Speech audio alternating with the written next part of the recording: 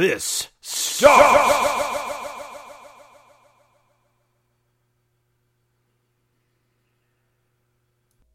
Hello, and welcome to Play This, the podcast where two old friends talk about video games and their opinions on video games and other stuff about video games. I'm Max. And I'm Daniel. And this week, as promised, we have a bit of a special episode for you. We're going to talk about our games of the year, but this time, for the first time ever, it's not going to be just Daniel and myself talking, shouting out into the void. Daniel, what are we doing this week? We have a guest panel of three of our closest friends, and I'm really excited about that. Yeah. They're being very quiet. Yeah. It's very impressive, actually. Yes, they're in the room with us. I promise this isn't like some weird setup where it's just going to be Daniel and I doing voices. Hello, it's me. Hey, this is, sorry. Aha! Hey, we got them to laugh. Now you know they're real. All right, let's go around. Okay, so first up, we have Colin. Hi there. Hey, you have been friends with me and Max for as long as me and Max have been friends. Yeah, nearly. Well, Yeah. almost. Yeah, just Sorry, about. I mean, like, that wasn't like an insult call. Yeah. Yeah. Yeah, just about. Yeah. Yeah, we all went to the same high school together 15 plus years. Yeah.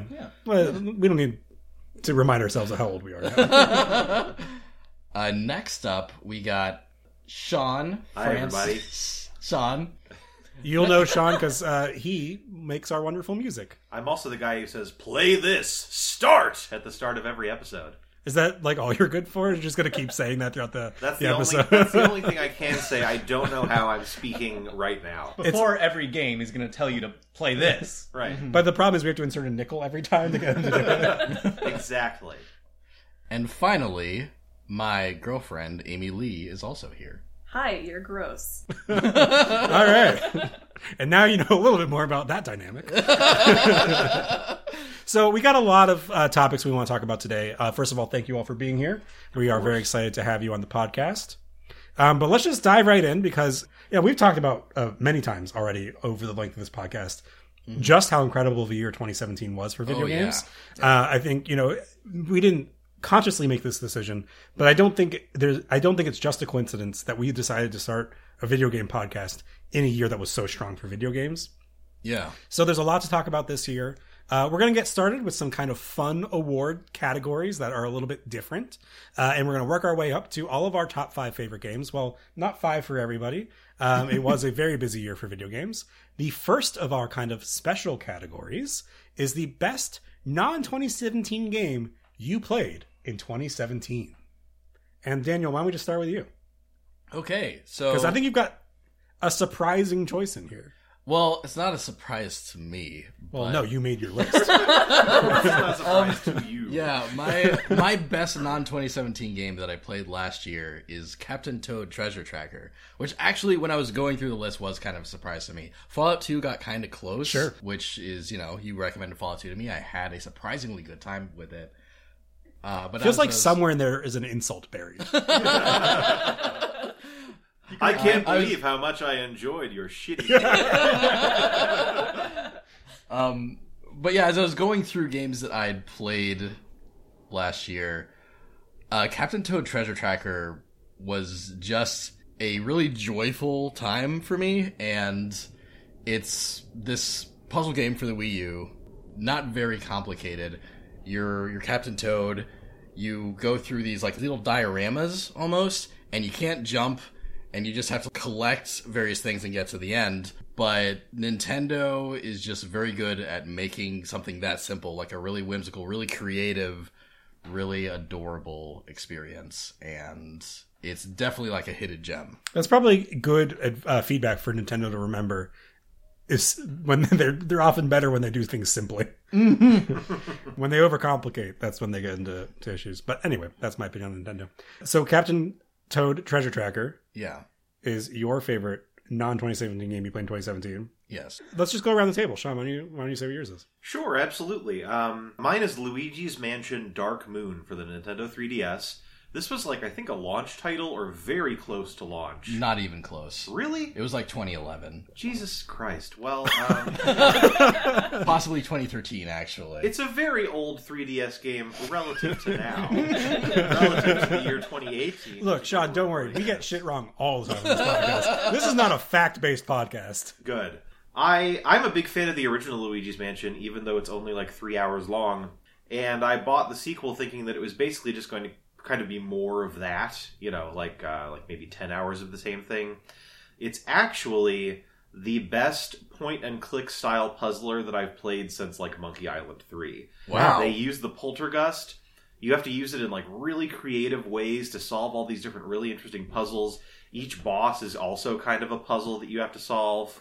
I was really pleased with how many kind of head-scratching situations I was in where I had to like go to another room and grab something with a poltergust and bring it back, or like solve puzzles with weights, or like do crazy stuff with portals. Really, really creative level design. And you're also like Luigi running around in scary houses, so it's funny. It's an entertaining game in a lot of different ways. Certainly I got more out of it than I was expecting. I'm excited to see what Nintendo does with Luigi on the Switch. Like what his debut experience will be on the Switch. I'm hoping that he gets something really stand out in this generation. I would love that. All right, Amy. Yes. So my best non-2017 game I played in 2017 was Persona 4 Golden. It was the first Persona game I've ever played all the way through, because I tried playing Persona 3, but I only played about 30 minutes of it. So I count Persona 4 Golden as my first. I really fell in love with the characters. It was such a good RPG. There was so many things you could do. It just completely opened my world to RPGs, and it's very dear to my heart because of specific characters. There's so much to do. It was amazing. I've never played a game like that. You mentioned characters you like in Persona 4. Who's your favorite and why? Ooh, my favorite character is Chie, because I too am angry and hungry all the time. Those are very identifiable qualities. She's very passionate. She loves kung fu movies. She's very dorky, but tries to like play off that she's a very tough person.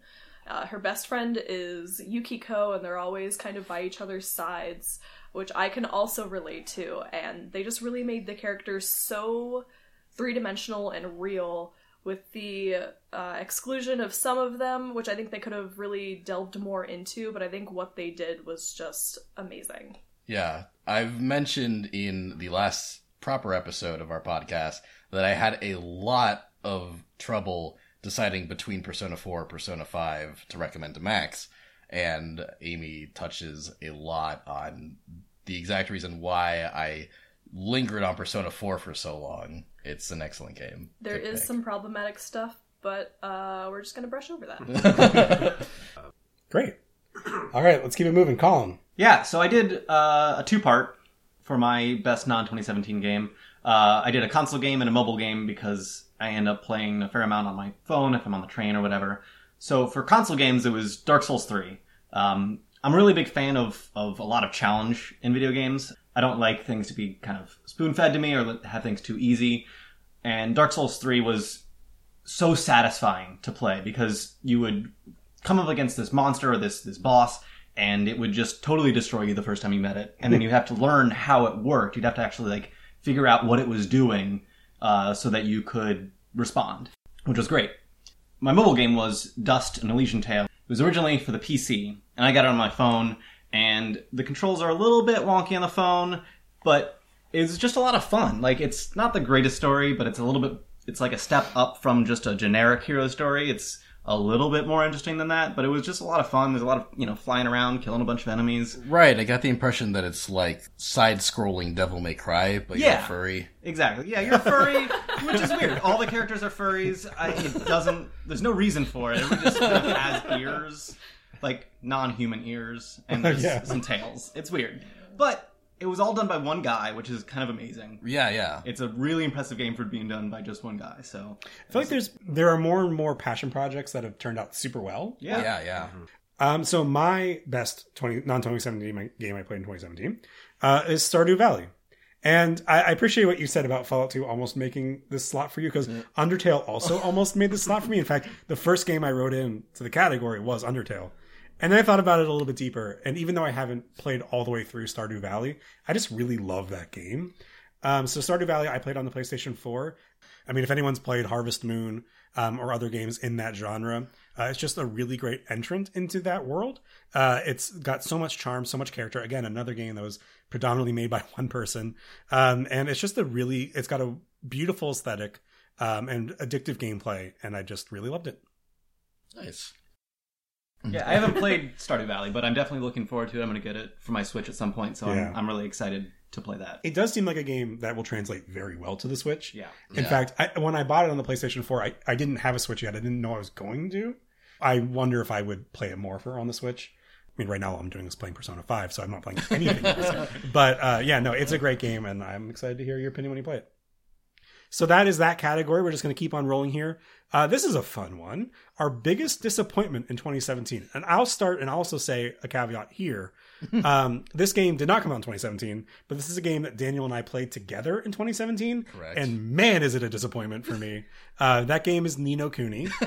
I was really excited for this game. Yeah. And going into playing it, I knew the criticisms of it. I knew that people said the first 15 hours were slow. And that it was a little bit childish. Right. Despite that, I still let myself kind of get really excited because I didn't exactly understand how slow and how geared towards children it would be, both in terms of content and in terms of like technical execution. Right. And Daniel and I played this game together. We haven't finished it, just because it's hard to get together for a game these days. But we're somewhere around 25 hours in. Yeah. The game finally started to open up all of its mechanics to us. Yes. And it just does it too late. Yeah. It holds your hand for so long and in such frustrating fashions. And some of the story is frankly so like distancing for me that like I don't feel any gravitational pull in this game. I don't feel anything that is bringing me back to it, even though the game is now open. Yes. Yeah, I agree with so much of that. 25 hours of playing the game, there's only really one moment that I loved in that game, and there's this moment where you go to like this village filled with fairies, and there's two fairies that have lost their sense of humor, and they're stand-up comedians, and you help them get their sense of humor back, and once you do, they do a stand-up show for you, and it's really stupid. But it's also like 5 minutes long. And that's why I love it. They really dedicated themselves to that bit. They went full hog on that stand-up bit, and it was just like bad and dumb enough that I loved it. I loved that bit, and that's the only part of Ni no Kuni that I loved. There are good things in the game. The art direction is great, of course. I mean, all of the stuff that Studio Ghibli did is good. Yes. All the stuff that Level 5 did, I have problems with. So the character design is great, and the Pokemon collection aspect of it is good. It's not great, it's good. Yes. But most frustrating for me isn't even the fact that the game waited so long to unlock all of its features. The combat is so frustrating. You have full control over all the characters who are on the map, but they don't respond immediately to your input. So you can prepare for a big attack and tell them to get defensive, but then sometimes they don't do it till after the attack happened. It's just a very frustrating experience. It's not how I like playing video games. Yeah. So that's mine. Great. Let's keep going. Let's go around the circle the other way now. So Colin, let's go with you. Ooh.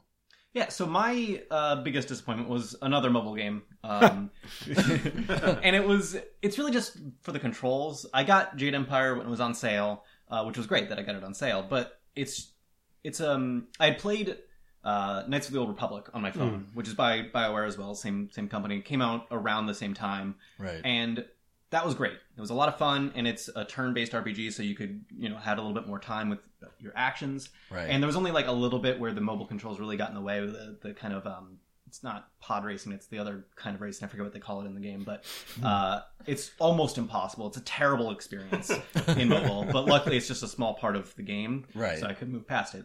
Jade Empire, though, it's a more action-based. You play like a kung fu type person, and you have to quickly respond to stuff, and it just feels unresponsive. And failing because a game is not responding to what you're doing is just the most frustrating thing in the world. Yeah. And I didn't get very far in it, and so that was pretty disappointing. Amy. So, my biggest disappointment, I didn't actually play, but I've heard a lot of issues about Mass Effect Andromeda. Mass Effect and Dragon Age are games that I'm super into. I think it's really cool that you can kind of create your own character. You can choose to be LGBT+, all that stuff. I think that's really awesome. It's a very creative open world. I like it a lot. when Andromeda was released, I cannot tell you how many videos I've seen of the ridiculous bugs and glitches from this game from such a big corporation. Yeah. There's just one scene where one of the characters is pouring something into a cup and the animation is just terrible. I took animation classes in high school and I probably could have done a better job. And that's insulting and that's terrible. They had so long to work on this. Right. And like they funded so much into it and there was just so much wrong with it. I think they could have done a little bit better with it, but I had higher hopes. Yeah. Yeah. Especially it's so weird, so late into a series to have those issues pop up. Right. Why would you wait until the newer game to come out for it to have terrible animations and bugs? Right. Yeah. I think you'd know how to do animations by then. Right. It's Okay, we're gonna revive the franchise. Mass Effect Andromeda, start of a new trilogy. Here we go, and it sucks. It's not a great first showing of like the new Mass Effect. Yeah, actually, that was a big disappointment for me too, because I only played a little bit of the first Mass Effect, and obviously the Mass Effect series as a whole is super critically acclaimed, but I didn't want to put the entire commitment, or I never really had the time to put the whole commitment into all 3 games in the original trilogy. So when they announced Andromeda, I was like, cool, I can jump in here. And then the reviews and everything, like all the initial media I was seeing of it was so bad that I never bought it. Right. Neither did you. I was the same way because I had played Dragon Age Origins and I really enjoyed that. Right. So I thought maybe I could start Mass Effect with Andromeda and then work my way backwards. And then I just heard all of this stuff and I was like, okay, never mind. Maybe I won't. I'll stick with Dragon Age. I see also on your list is Battlefront 2. Yeah. I feel like Daniel and I have covered that topic a lot, but I didn't know if you wanted to add into that, if you wanted to pile on. I don't even have words for how bad of an idea those microtransactions were. Yeah. It's shocking. I can't fathom it at all, which is why I went with Mass Effect Andromeda instead of Battlefront, because that's already gotten quite a lot of stuff. I'm glad that you did too, because like it's hard to remember with how many games have come out this year that the Mass Effect Andromeda was this year. Yeah, it was. That's wild. It's weird to think about. So we're moving on to me, I guess. Yes. Yeah. Good. So I played a lot of Final Fantasy XIV this year, as Daniel can attest. Yeah. I would say that by and large I've enjoyed the experience. I think it's a good game. It's on my list a couple of times, so we're going to talk about this more later. One thing that I did not enjoy about my experience is, Final Fantasy XIV is an MMO, so they had kind of the base game, A Realm Reborn, which is actually like this weird kind of sequel to like the original shitty Final Fantasy XIV. And then they've had 2 expansions since then, Heavensward and Stormblood. And I think that Heavensward and Stormblood have been really fun, and I've had a good time with them. The base game is so slow and so kind of ponderous in its pacing. The story that you go through is really boring for 90% of it. You don't get any of your cool abilities until the end game, like any MMO. And you have to do these kind of story quests where it's just like one after the other. You're expected to kind of do them as you level up, which I did. Then when you get to max level, before you can move on to the first expansion, there's about 100 more story quests that you have to do, and they all suck. Every single one of them sucks. So my biggest disappointment of 2017 was playing through the rest of Final Fantasy XIV to get to Heavensward and Stormblood. Because it's just not a good experience. And Sean, I think more so than the rest of us, you're an MMO guy. I am. I enjoy MMOs as a genre. Yeah. There's something I enjoy a lot. Yeah. Cool. I know you're going to talk more about that game when we get further into the list. So Yes, I am. We'll leave you space to do that. We'll leave that for later. Daniel. So, my biggest disappointment is Sonic Forces, which I got excited about when I found out that you could make your own Sonic OC. I thought that was genius. I was like, this is hilarious. This is going to be great. It was hilarious. Sonic Forces is actually a really funny game, but none of it is intentional. It's actually super dark. You start that game, Sonic gets defeated by the final boss in the first level, and then there's a time skip where everyone else in the cast thinks Sonic is dead, but it turns out he's not dead. He's just been tortured in Dr. Robotnik's labs for the last 6 months. Did They used the word torture. they bring in the writers from 24? He's the word torture, and eventually the crocodile's like, "Oh no, I thought this would be a fun mission," and Knuckles is like, "There's nothing funny about war, Vector." Like, I got back to Chicago, and Daniel just, like, I was eating at one point, and so for my, like, mid-meal entertainment, Daniel just played me a bunch of cutscenes from Sonic Forces, and they're exactly like that. He's not exaggerating at all. Knuckles really says that, and all the characters really sound that goofy. It's such a weird game. Yeah. I haven't seen any gameplay of it. That's been my experience in Sonic Forces. And that's enough. I think gritty war experience is not something you should try when your lead characters are a hedgehog and an echidna. What does a hedgehog know about war? Sonic comics. And Sonic stories have been pretty weird for the past decade, but the gameplay is also a mess. No, that's also been true for the last most of the last decade. Generations was really good. Most of the last decade. Generations was really good. Colors was really good. Unleashed had its moments. I was going to say, I've actually seen a lot of people circling back to Unleashed now and saying, this wasn't as bad as we thought it was. The 2D parts of Unleashed are fantastic. Right. But Forces is just... There was no level in Forces where I was having a good time, really. Even the classic Sonic levels. Oh, yikes. Even the classic Sonic levels, like, the physics are off. They're not good. They messed up. They did a bad job with Forces. And I got to make my own character, which was a red cat with glasses and a dress. It's a girl cat. And she had... I gave her like a lightning whip gun, which was really cool, but not worth it. Not really worth it in the end. Was creating your character the most fun you had in that game? Yeah, it was the most fun I had in that game. The character creator is actually like pretty solid. You get to make a really good variety of stuff, and there's like 7 or 8 starting creatures you can make. You can make bears, you can make dogs, you can make cats, obviously. Yeah, you can make cats. Yeah, you can make hedgehogs. You can't make echidnas or foxes, and I thought maybe that would be DLC, right? It's like that would be the easiest way to get money from us, right? Like to get echidna and fox DLC where you can play like Tails or Knuckles would, but that never happened.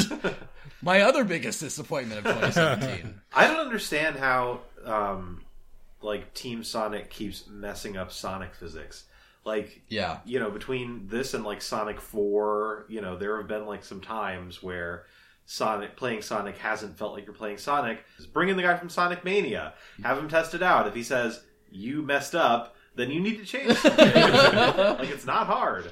I have to assume. I love and hate that the person at Sega that knows the most about what makes Sonic fun right now is the guy who made Sonic Mania, who is a Sonic fan. He's just initially a guy that was making Sonic fan games, and Sega hired him to do it eventually. Well, I will say, at least we did get a good Sonic game. Yes. Yeah. Mania was great. Yeah, we'll talk more about that later, I think. And let's bring the conversation now back to positive experiences in 2017, rather than disappointing experiences. Our next special category is Best Soundtrack. Sean, why don't we start with you? Great. My Best Soundtrack award actually goes to a game that I did not play, which is Nier Automata. I've seen footage of the game. I've wanted to play it, but Daniel and Amy Lee also want to play it, and they want to beat the first Nier first. So we haven't gotten there yet, but we will. Yeah. But one thing I have done is I've listened to a lot of the soundtrack. People post it on YouTube, and you can check it out. And, it's really great. Like, all the tracks are just really solid, really... They, depending on what you're listening to, they really evoke a lot of emotion in you without you even having to see what gameplay they're tied to. Like, I haven't seen a lot of the stuff that's happening in this game, but I can listen to a song from the Nier Automata soundtrack and really feel as though, like, oh, this moment is going to crush me when I get to it, or whatever. Right. Which is impressive. That's really cool. I mean, just really, really tip-top job. The composers of that game, I wish I'd looked them up. Great work. You're totally going to listen to this podcast. So I definitely want to thank you personally. Great. Amy. So my best soundtrack was Persona 5. It was the same composer from Persona 4? Was it from Persona 3 as well? Because I haven't Yes, finished. yeah. Shoji Meguro, I want to say. Yes. Wow. They did amazing music for Persona 4, and when I was playing Persona 4, I didn't think I would like Persona 5's music better.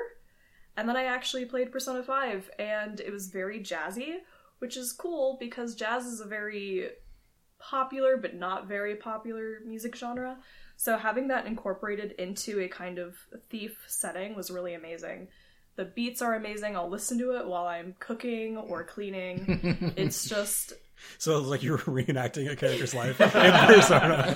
No, honestly, I was cooking the other night and I was playing one of the final boss themes, and Daniel comes crashing through the kitchen and scared the absolute shit out of me. It was terrifying. Like, it just hypes you up so much, and the atmosphere for some of the songs is just perfect, spot on. There's a cafe theme that really, really fits with a cafe. It's very chill, very relaxed, very jazzy and bluesy. Shoji Meguro is so good at composing music. I really admire that. Yeah, you obviously can't see at home, but a lot of us were nodding along during that. Yeah. Much nodding as we record this podcast. What is your favorite song from Persona 5? Ooh. My favorite is probably the cafe theme. That's fair. But Rivers in the Desert, the one I was speaking about, is a fan favorite, and it's definitely one of my favorites. It's just, it gets you so pumped, and it mixes in a bunch of different themes from previous songs that's played in the game. Mm-hmm. So I love when composers do that. Yeah. Nah, it's a truly excellent soundtrack. The only reason I didn't nominate it for my Best Soundtrack Award is because one cool thing that I really like about Persona 5 is that there's a lot of tracks that call back to each other. However, there's so many of those that I wish there were just 3 to 5 more truly unique tracks. Like, I feel like Persona 5 had less variety as a soundtrack than, say, Persona 4 did. And I miss that a little bit, but every track that's in Persona 5 is like A+. It's real good. That's fair, but you're wrong, because Persona 5 soundtrack is amazing. I really like that theme that plays when you're sneaking around, like in the gangster's palace who likes money or whatever. Oh yeah, the Kaneshiro? Yeah, that's yeah. yeah, great, good. It's like I was there. I know. I'm so glad that everyone at home will know exactly what song I'm referring to, and that this isn't going to get cut out. Yeah. Now we need to pay royalties for that. So let's just move on before you cost us any more money. Colin, what was your best soundtrack?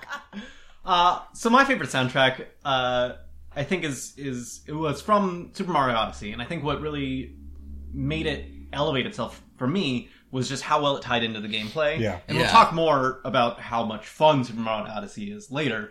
But a big part of that was the soundtrack, where it just completely matched the mood of every different level and every different thing that was going on. And they had the sound check mode where you could kind of play whatever song you wanted afterwards once you have actually unlocked them all, which was just great. You could just put on whichever song you wanted while you're going around. And there are a lot of songs to choose from. There's a lot of songs. Yeah. It's a wonderful soundtrack. The first step of Super Mario Odyssey becoming one of the games that I loved the most this year was the E3 trailer for Super Mario Odyssey when we heard Jump Up Superstar for the first time. Yeah. Yeah. Well, the fact that they even made a music video as one of their trailers, right? Just shows how much pride they have in the soundtrack, and deservedly so. Yeah.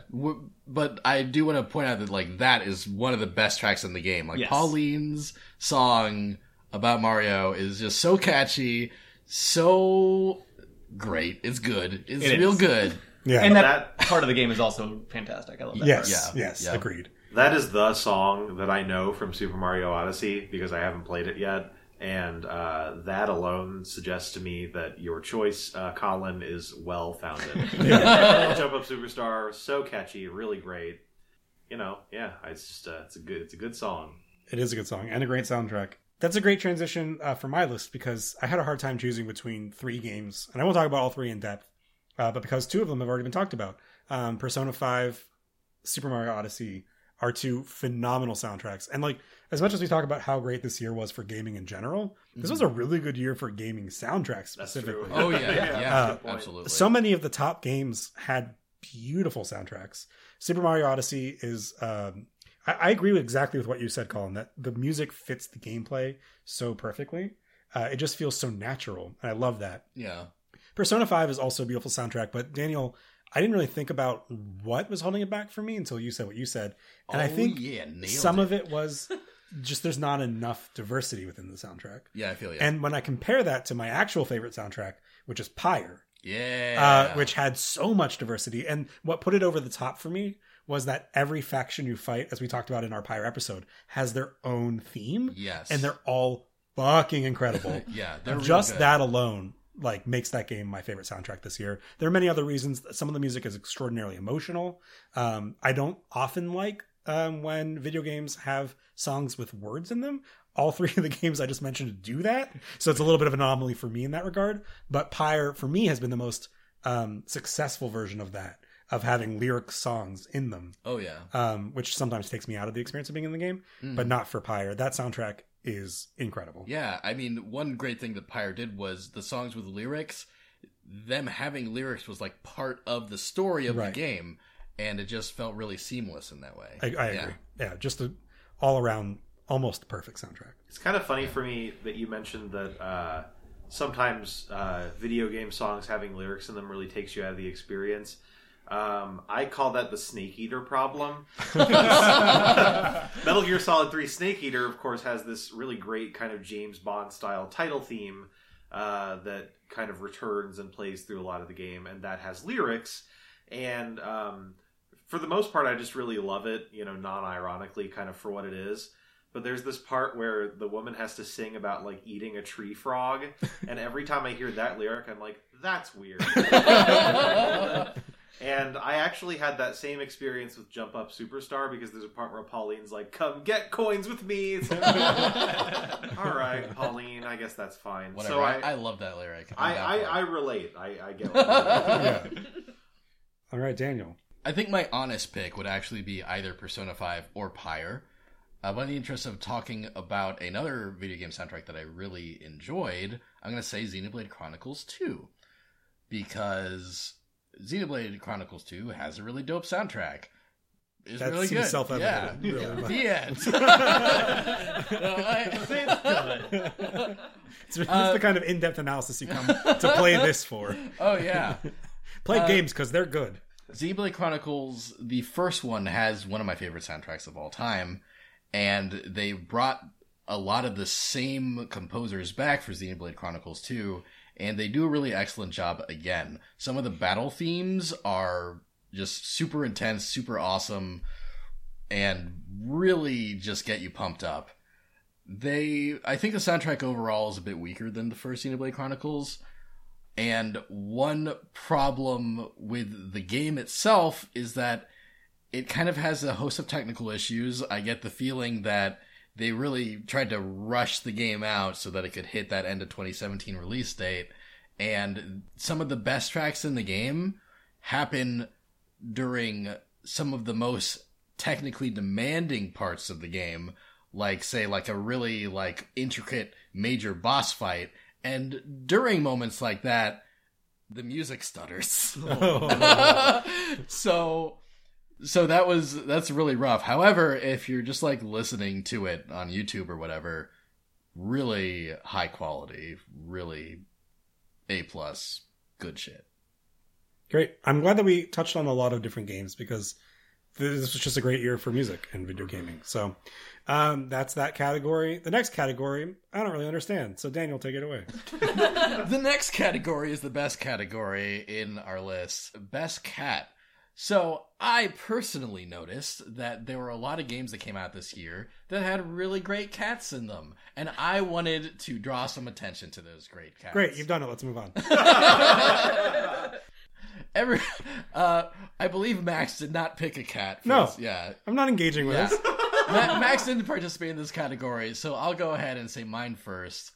My favorite cat in 2017 is Morgana in Persona 5. Morgana is a good friend. Morgana is adorable. Morgana make sure you go to bed on time. No. No, Morgana forces you to go to bed even if you're not tired. Yeah, actually, okay. So that's not actually a plus. I do acknowledge that Morgana does have faults. However, Morgana is like probably one of my favorite Persona animal mascots.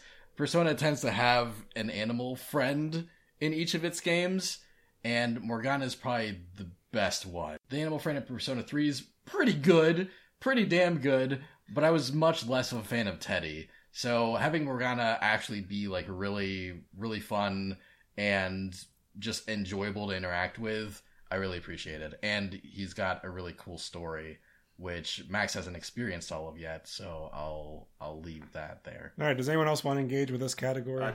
For those not in the know, the animal friend in Persona 3 is just a normal-ass dog. I'm so happy.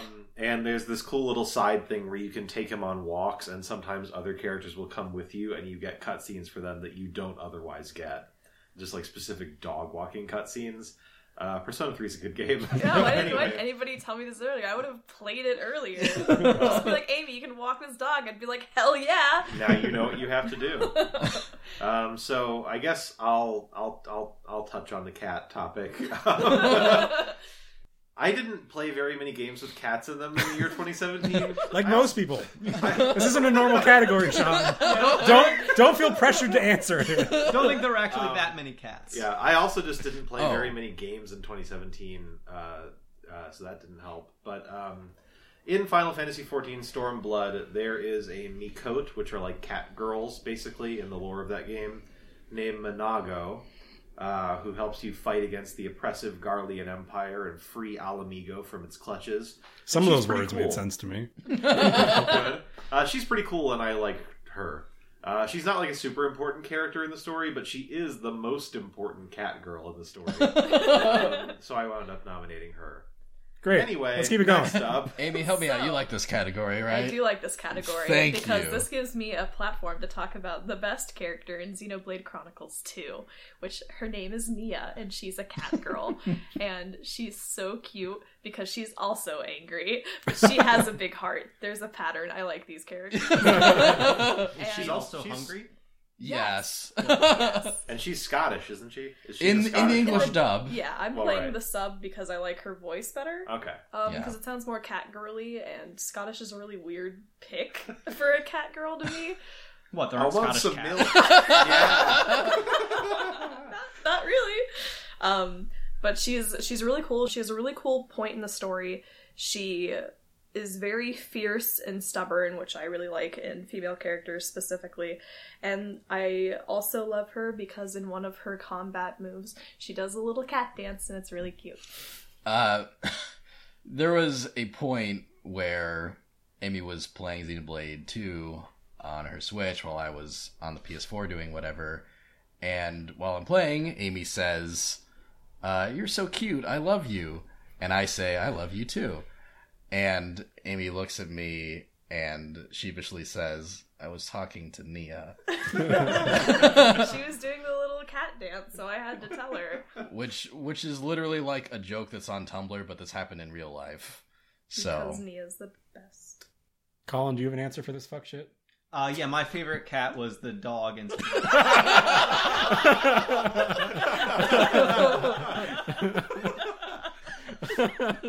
Well, I think that says all we need to know about how you feel about this category. okay, you know what? You know what? This was a good category. You had Junpei in Blaze Blue. You had the protagonist from Night in the Woods, which I haven't played, but that's a fucking cat. We're not saying that there weren't cats. You had Judd and Lil Judd in Splatoon 2. There were options. Okay, this is a good category. There are options. That's not the point. All right, let's move on. Best game you didn't play in 2017. I came up with this category. Thank you This is very a great much. category. This is a perfect category. Much better category. Yeah, I like this category. You know what? I like it so much, I'll start. Okay. Because I didn't have anything to say last time. There's two answers for me here. One is not really a real answer, and that's Breath of the Wild. as you all know, I started playing Breath of the Wild, but then got inundated with video games for this podcast, and I haven't had a chance to go back to it yet. So I'm like 6 hours into that game, maybe 10 hours into that game, maybe. No, definitely not 10. And so I haven't played enough to rank it, and I haven't played enough to really feel like I played it. So that's one answer. But the real answer, the game I haven't played anything of, is probably Nier Automata. Sean, I think you talked a lot about that game and the strengths of that game that none of us have played, and I actually see that it's on this list a lot. But yeah, I am super interested in that game, and I really want to check it out. My best game that I didn't play actually is Night in the Woods. That's also on my list too to play, so I'm glad you're bringing it up. Yeah, every time I see this game, it looks just unique as hell, and I know that there's just a really deep, really personal story in there, and I'm really excited to find out what it is. One great bit of news is that we recently found out that the Switch version of the game is coming out February 2nd. Right. So I'm picking that up immediately, and you'll probably get to hear my thoughts on it soon. Cool. Yeah. My best game I didn't play is Nioh. Nioh. It's a Dark Souls style experience from the Team Ninja dev team, and I haven't played any of it just because I couldn't really ever justify buying it because we own so many games that I haven't finished. But I watched a lot of streams of it, and it just seems like exactly the kind of game that I would really dig. Like, kind of really tough, challenging combat, fun, like, mission-based gameplay, lots of cool post-game stuff, like really hard fights that you can do. I just really appreciate a lot of the stuff that game. Also, like, I don't consider myself like a Naruto headband wearing weeb, but I do appreciate, I think Japanese culture is pretty cool, you know, like a lot of Japanese history, and they really kind of delve into that, and like they explore like Oni, like Japanese demons. And that's just always an aesthetic that I really appreciate in a game if it's done well. I feel like Nier and Nioh came out around the same time this year, and both hugely critically acclaimed games and also very popular games.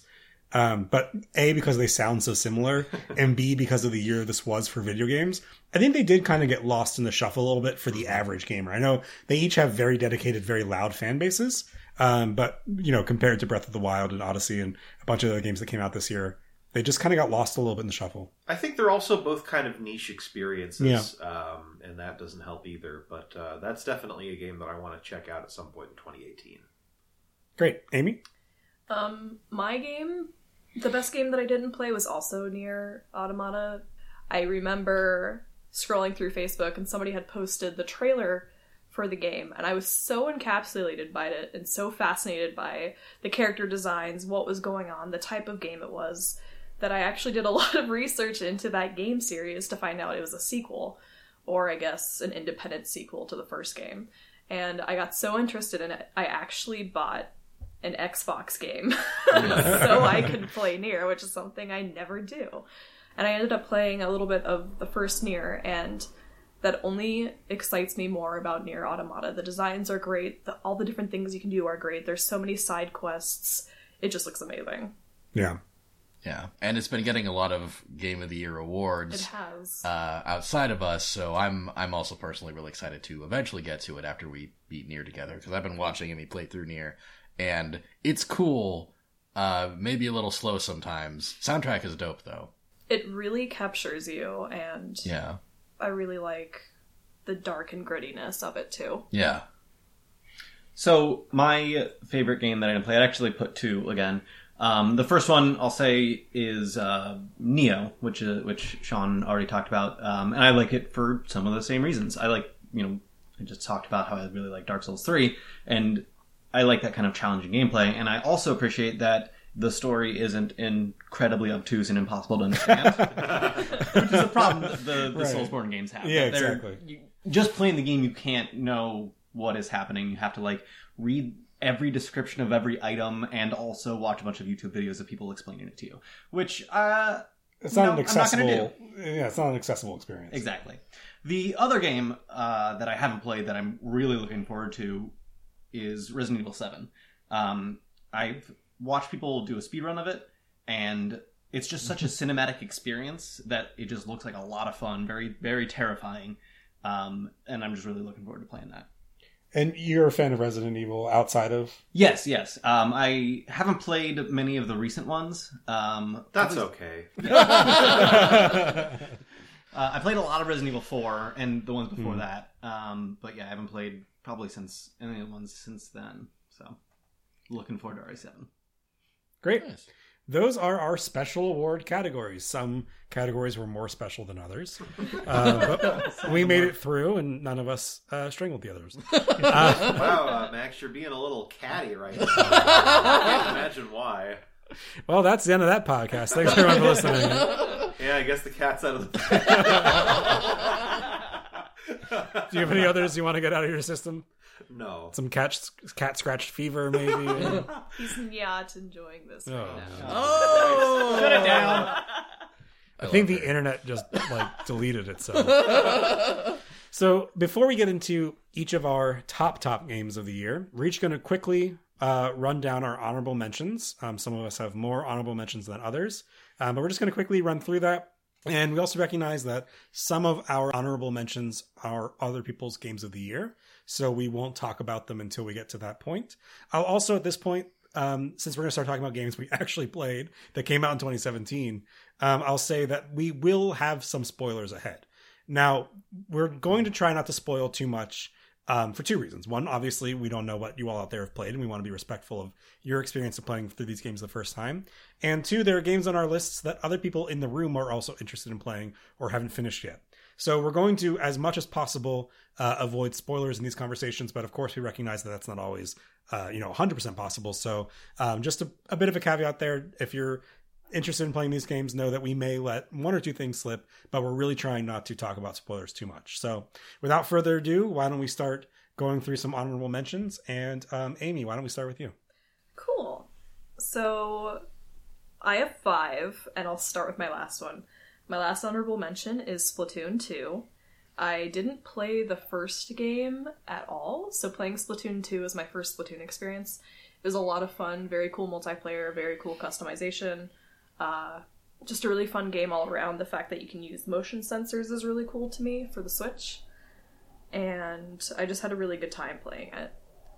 And the next game is Fire Emblem Echoes. I will say I haven't finished it, but it is a really cool RPG and different from other Fire Emblem games I've played, or at least the recent ones like Awakening and Fates. Yeah. You can actually explore and kind of interact in a Ace Attorney type style, which I cool. really enjoyed, because I really love the Ace Attorney series. That's a cool game for it to touch on. Yeah, it was very You wouldn't cool. necessarily expect that. I wasn't expecting that at all. So when I was playing it, I was like, this is awesome! I get to interact with characters and talk to them and inspect different parts of the room. That made it so much more engaging to me. Neat. I didn't know it had that mechanic in it. Yeah, me neither, and I bought that game for her. Oops. No, it's great. I think that's really cool to incorporate into a Fire Emblem type game while still having the classic strategic elements. The next game I'm going to nominate is Tekken 7. Tekken 7's story was not great. I'm going to be completely honest here. I was just kind of rolling my eyes, but that's classic Tekken story. So I can't really criticize it too much. But it is really cool. The graphics are amazing. The movesets are amazing. There's a million of them to remember, but as a longtime Tekken fan, it was a lot of fun for me.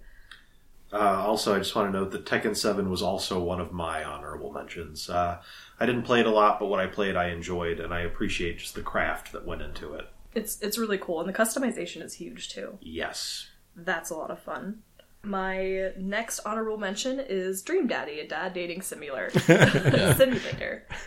That me and Daniel played through about halfway. We did 2 of the dad routes. Yeah, we did 2 endings together. We did 2 routes, that's right. 2 routes. Yeah, we did 2 routes. We did Matt, the barista dad, and then we also played Brian, the lumberjack dad. Yeah, the rival dad. Yeah. Yeah.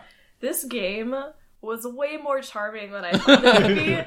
You can customize your dad, you can name your dad. The father-daughter relationship is probably my favorite part of that game. Yeah. It's really realistic and modern. Incredibly well done. And very cute and very supportive. Like, the dad is a good dad, even though he has faults. Yeah. The way you play him, no matter what. Yeah. The dad characters that you can date are also really cool. There's a semi-wide range of the different types of dads you can date. Yeah, there's like a religious dad. There's like a bad boy dad. There's a Can you take a step back and tell me a little bit more about what this game is? Are you a dad dating other dads? You are a dad dating other dads. Okay. Yeah. What else do you need to know, Colin? I feel like it's all kind of there in the title. Yeah, Dream Daddy, a dad dating simulator. Yeah. It does what it says Colin. on the tin. All right. Another reason I really put it in high regards is because one of the dads is a transgender character, which is really cool. Yeah. And the way they portray Damien, the said transgender character, isn't offensive or too heavy-handed. They just kind of casually drop something about him being transgender, and they don't treat it weird or anything like that, which is really nice and refreshing. Games are finally progressing. Yeah. No, the game is incredibly inclusive. It's got just a ton of representation and diversity. Was this a PC game? Yes. Yeah. PC, no console port yet, unfortunately. The game, like, it's got kind of a goofy premise, but it is so much better written than that. Yes. The stories and the dialogue are just like actually really heartrending. Another thing I'd like to include is that at the beginning, your previous spouse is dead, and you can actually choose if you were married to a man or a woman, which is also really cool. Yeah. And you can also choose if your child is adopted or not, regardless of whether you were married to a woman or a man, which I really appreciate neat. as someone Yeah. who's adopted. So that was Sure. that was really cool. Yeah. And then my top honorable mention is Blue Reflection. I haven't finished the game. Daniel got it for me for Christmas. I started playing it, and it's basically Persona 5 with magical girls. And that concept is just so up my alley. You play this main character who is a ballet star that hurt her leg, and she's trying to get back into it, but she's very frustrated with her kind of disability right now. And she's in high school, and she gets to meet all these different girls, and they have to go to different worlds, basically, which is that person's subconscious, and they have to find their driving emotion and kind of capture it and stabilize it. And the way they handle the emotions is really cool. There's one girl in particular where they think it's anger, but it's actually fear, and she just kind of exhibits it as anger instead of fear. So the main character gets to the little emotion, and she's like, why isn't this working? This is anger. And then she looks deeper into it and thinks about it more, and it makes you kind of explore the psyches of different characters, which I'm super into. That just makes me think of Ni no Kuni and like the weird emotion mechanic of that game. Yeah. This is a much better executed version of that. It is, yeah. As someone who's experienced both, Blue Reflection does it better. Yeah. Cool. All right, Colin, let's go with your honorable mention list. Sure. So I only had two. I didn't really play that many video games. I also only have two that are Game of the Year categories, but these... We'll talk about that later. We'll talk about that later, but... I think what's interesting is that these two Right. didn't automatically make it into your top Exactly. five. Yeah. And I do have reasons for that. Yeah, That I didn't let's think hear that they were counted as, or they didn't qualify for me for Game of the Year. Right. But those two games were Splatoon 2, which we talked about some. What's great about that is it's a lot of fun, right? You play online, it's kind of a multiplayer thing, and the goal of the game, I don't know how familiar you all are with it, but you try to paint the floor of an arena. Yeah. And that's great. You get different tools to paint things better. You can knock out the other players so they can't paint. It's like a tag or a battle against another team that's trying to, whichever team has the most color paint on it wins. And it's a lot of fun. The reason it's not in the best game category is because I play a lot more of single player games than I do multiplayer games. So it kind of being multiplayer doesn't make it the best game for me. Yeah. So my other honorable mention was Golf Story, which we will talk about more later. But it was a whole lot of fun.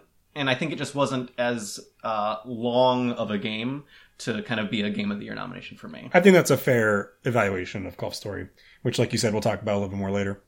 I also only have two honorable mentions for this year. Mine are Breath of the Wild, which I kind of talked a little bit earlier about. Even though I've only played 6 hours or so of the game, it's still very clear that it's a very good game, and I would have felt remiss not putting it in this category.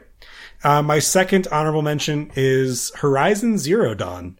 And I think I'm the only one at this table who's played that game. Correct. Incredibly, because I was really excited about it. But once again, it's just that same problem for me where, like, we're recording this podcast next to Daniel's and my games collection. It's enormous, and we've beaten so few of them. Yeah, it's a lot of games. Some of them we haven't even started. We just owned them for a while. So, like...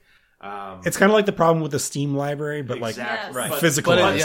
but But you can see it. full of games. It takes up space in your home, right rather than in your not heart. a substantial amount of space.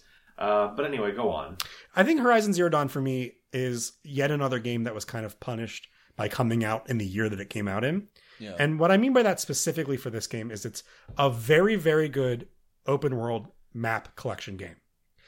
But that subgenre is still a very frustrating subgenre compared to what Breath of the Wild and Super Mario Odyssey were able to do. They took what was becoming a very codified version of an open world game, which is you have all these things on a map and you have to go get them. Witcher 3 falls in this category. Horizon Zero Dawn falls in this category. There are a whole bunch of games that are starting to kind of exemplify what a modern open world game is. Yeah. And it's a bit like having a laundry list. It's a bit like having your grocery list and you just need to check it off. And I wouldn't have noticed that as much because I think Horizon Zero Dawn does it pretty well. I wouldn't have noticed it as much if I hadn't also played all of Super Mario Odyssey and some of Breath of the Wild this year. Both games that are open world in their own ways, but are a lot more, frankly, fun in doing it. Horizon Zero Dawn has it is the most beautiful game I've ever played. It is just absolutely gorgeous. The combat is pretty fun. The story is okay. I like the characters. I like a lot of the voice work. It's not a bad game by any stretch of the imagination. It's quite a good game, but it didn't quite make my top 5. And I think so much of that is because of the year it came out in. Yeah, that makes sense. So some of my honorable mentions are Danganronpa V3, Injustice 2, and Xenoblade Chronicles 2, all of which are in various top 5s, and we will discuss later. I have 3 more honorable mentions that I'd like to mention. Honorably? Thank you for that. My first is Steven No, Universe. For Honor is not a game we're going to talk about. My bad. My first is Steven Universe Save the Light, which I've mentioned before on an episode of Play This. It's really the best Paper Mario game I've played in about a decade, including actual Paper Mario games. Which says more about the Paper Mario Yeah, exactly. than it does for Steven Universe Save the Light. Yeah, that is very true. But I would recommend it strongly to anyone that's even kind of a fan of Steven Universe. And if you're an incredibly big fan of Paper Mario and haven't experienced Steven Universe at all, you might want to check this gameplay out because it's really cool and they incorporate elements of Steven Universe so well. You can fuse characters together during combat, which is really awesome. And That's they a have, cool mechanic. yeah, they have That's really completely new movesets too. It's really great, really well done. When it first came out, it was a buggy mess, but they have patched those bugs, and it's a good game now. I feel like a lot of people just like saw that it was a buggy mess at the start and then ignored it. Don't ignore it. It's good. My next honorable mention is Yakuza Kiwami. This was my introduction to the Yakuza series. I'd never played it before. It was a series that I was interested in because I'd heard a lot of good stuff about it. This sort of action RPG that has a lot of authentic Japanese feel. And I liked it a lot. It was really fun. The story of Yakuza is very melodramatic, but in a very cool way. Really, just all the side quests you could go on were just really cool. And you could just do so much in this world. Really entertaining stuff. I watched Daniel play a not insubstantial amount of that game, and it really is like playing through a Japanese gangster soap opera. Yeah, yes. It's exactly as wacky and weird and great as that description makes it sound. Yeah. And my last one is Rivals of Aether. It's for PC. It's out on Steam and Xbox One, actually. And it's a very Smash Bros. Styled platform fighter. It's basically just Smash Bros. Gameplay-wise, but the difference is just the characters and their movesets stand out so well.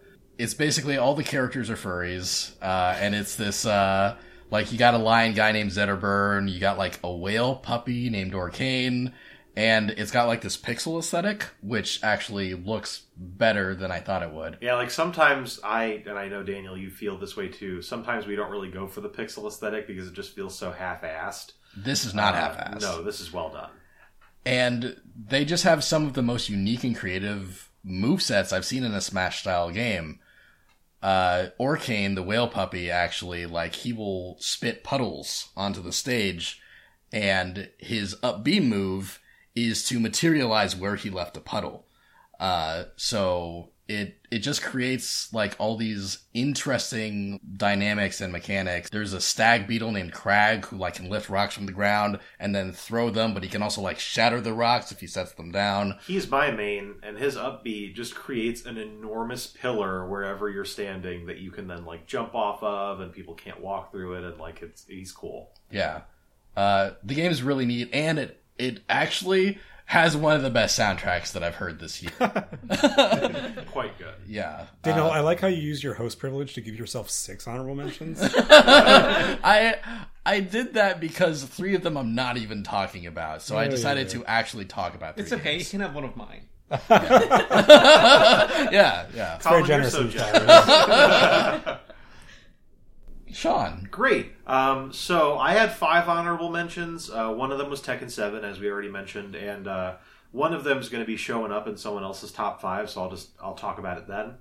My other 3 are, first of all, Sonic Mania, which, for those of you who don't know, is kind of a return to form for the Sonic franchise. It is a 2D Sonic with sprites and everything that was actually developed by a Sonic fan who Sega hired to work on the game.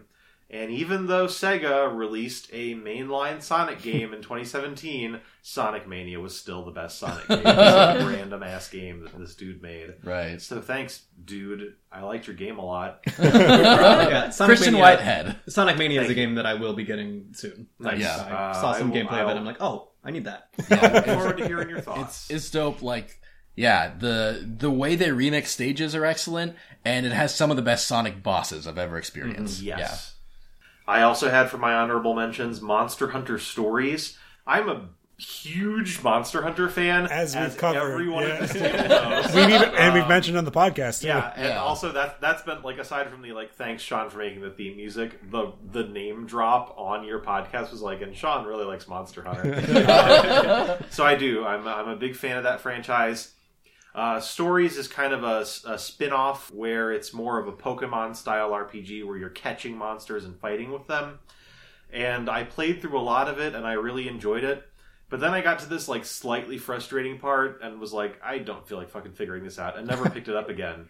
And I feel like if that was enough to stop me from playing the game, then it probably doesn't deserve to be on my top 5. Well, and now Monster Hunter World's coming out, and That too. Yeah. Oh my god. It's coming out in like a week, you guys, as of this recording. And I'm so pumped. It's going to be so great. Daniel is never going to see me again after really this game not. comes out. Yeah. I'm going to be His in PS4 my is in- room yeah. on my PS4 playing this game for the rest of time.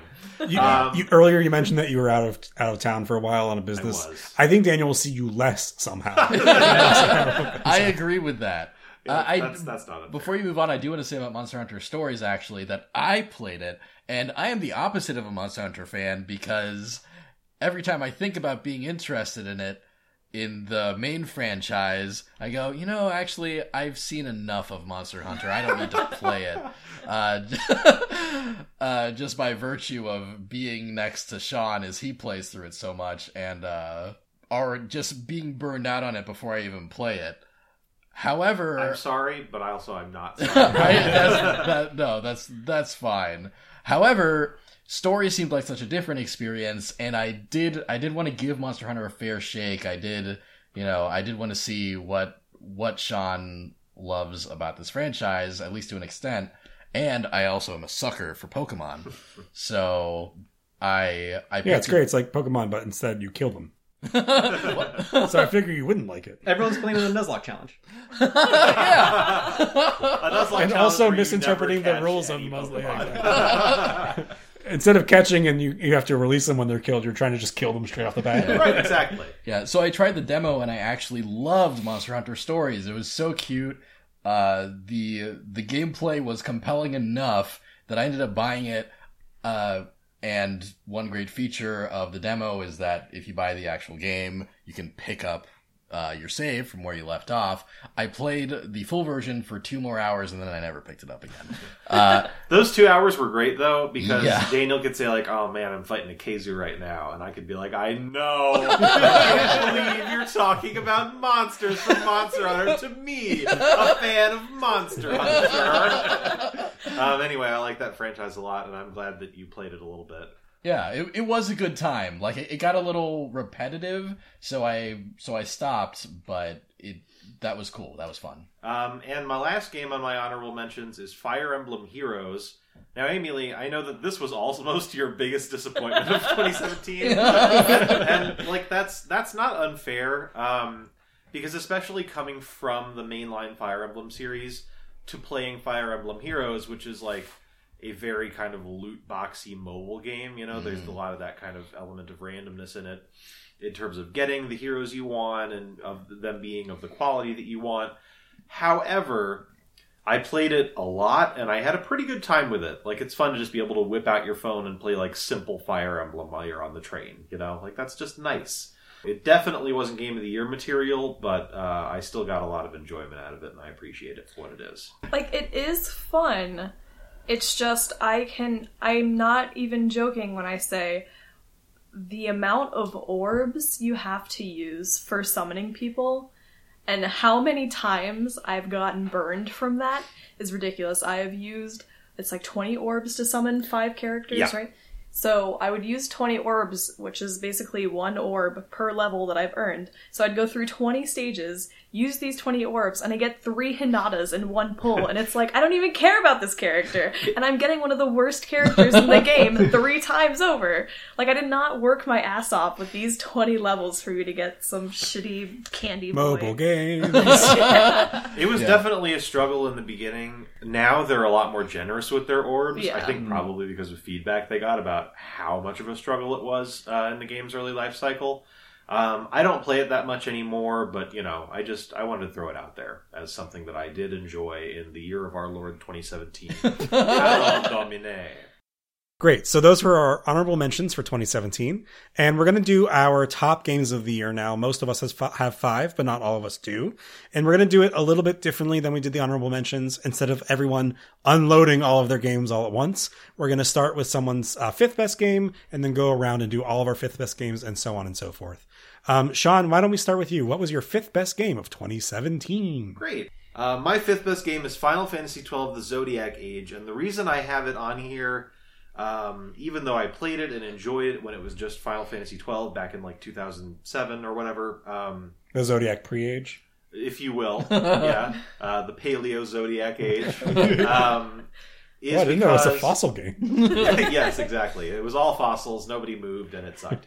I liked Final Fantasy XII, the original.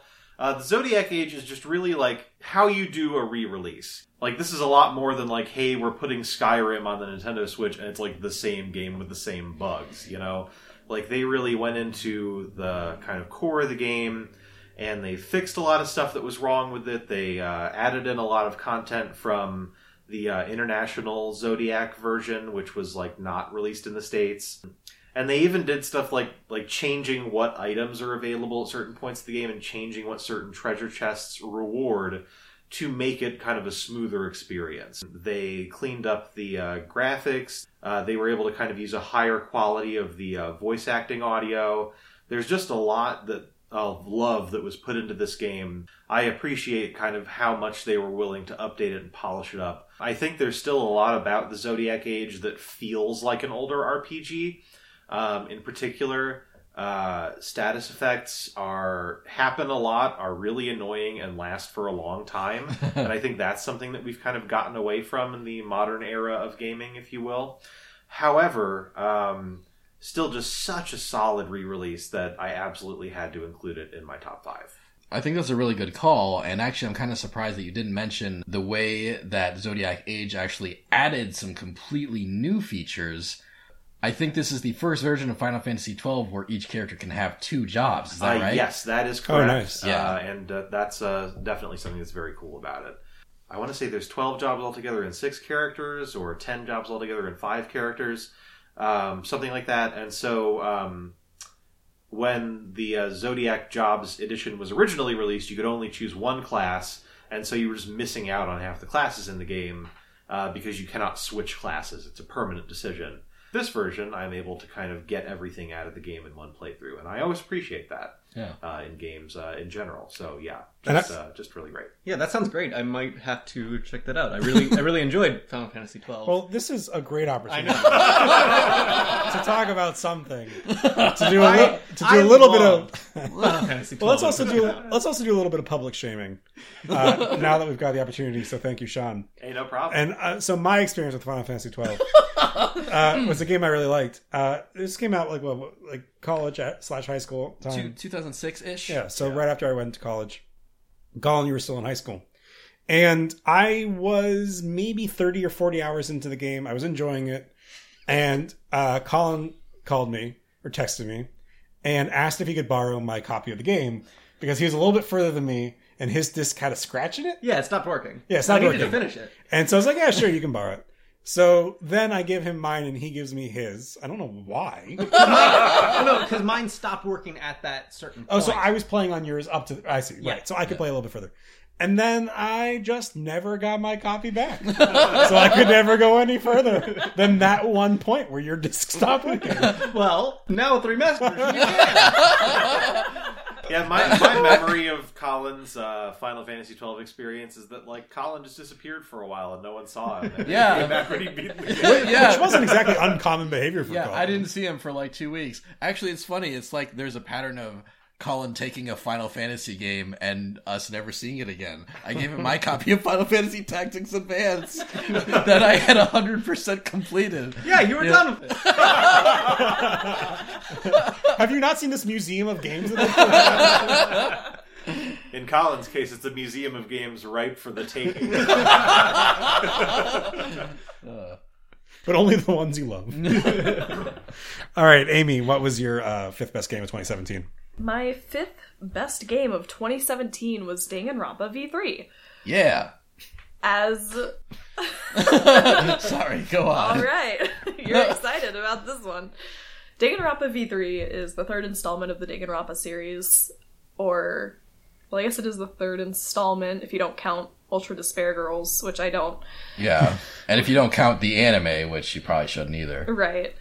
The games basically encompass high schoolers being trapped in some kind of setting. Yeah. And there's an evil bear who forces them to enter into this killing game where one person has to kill somebody else successfully and not get caught for them to escape from the place they are trapped in. If I could just quickly say that when I'm trying to describe Danganronpa to people, I say a group of high schoolers are kidnapped by a terrorist organization so that they won't be like, a bear? I'm not playing this game. But yeah, there is a bear involved. Please continue. See, but with saying they get kidnapped by a bear, that makes it more interesting to me. If somebody said high schoolers got kidnapped by a terrorist organization, I'd be like, okay, that's... Yeah, it's I like, mean, oh, sure. okay, so it's Battle Royale again. Yeah, but if you say a bear, you're like, wait a second, what?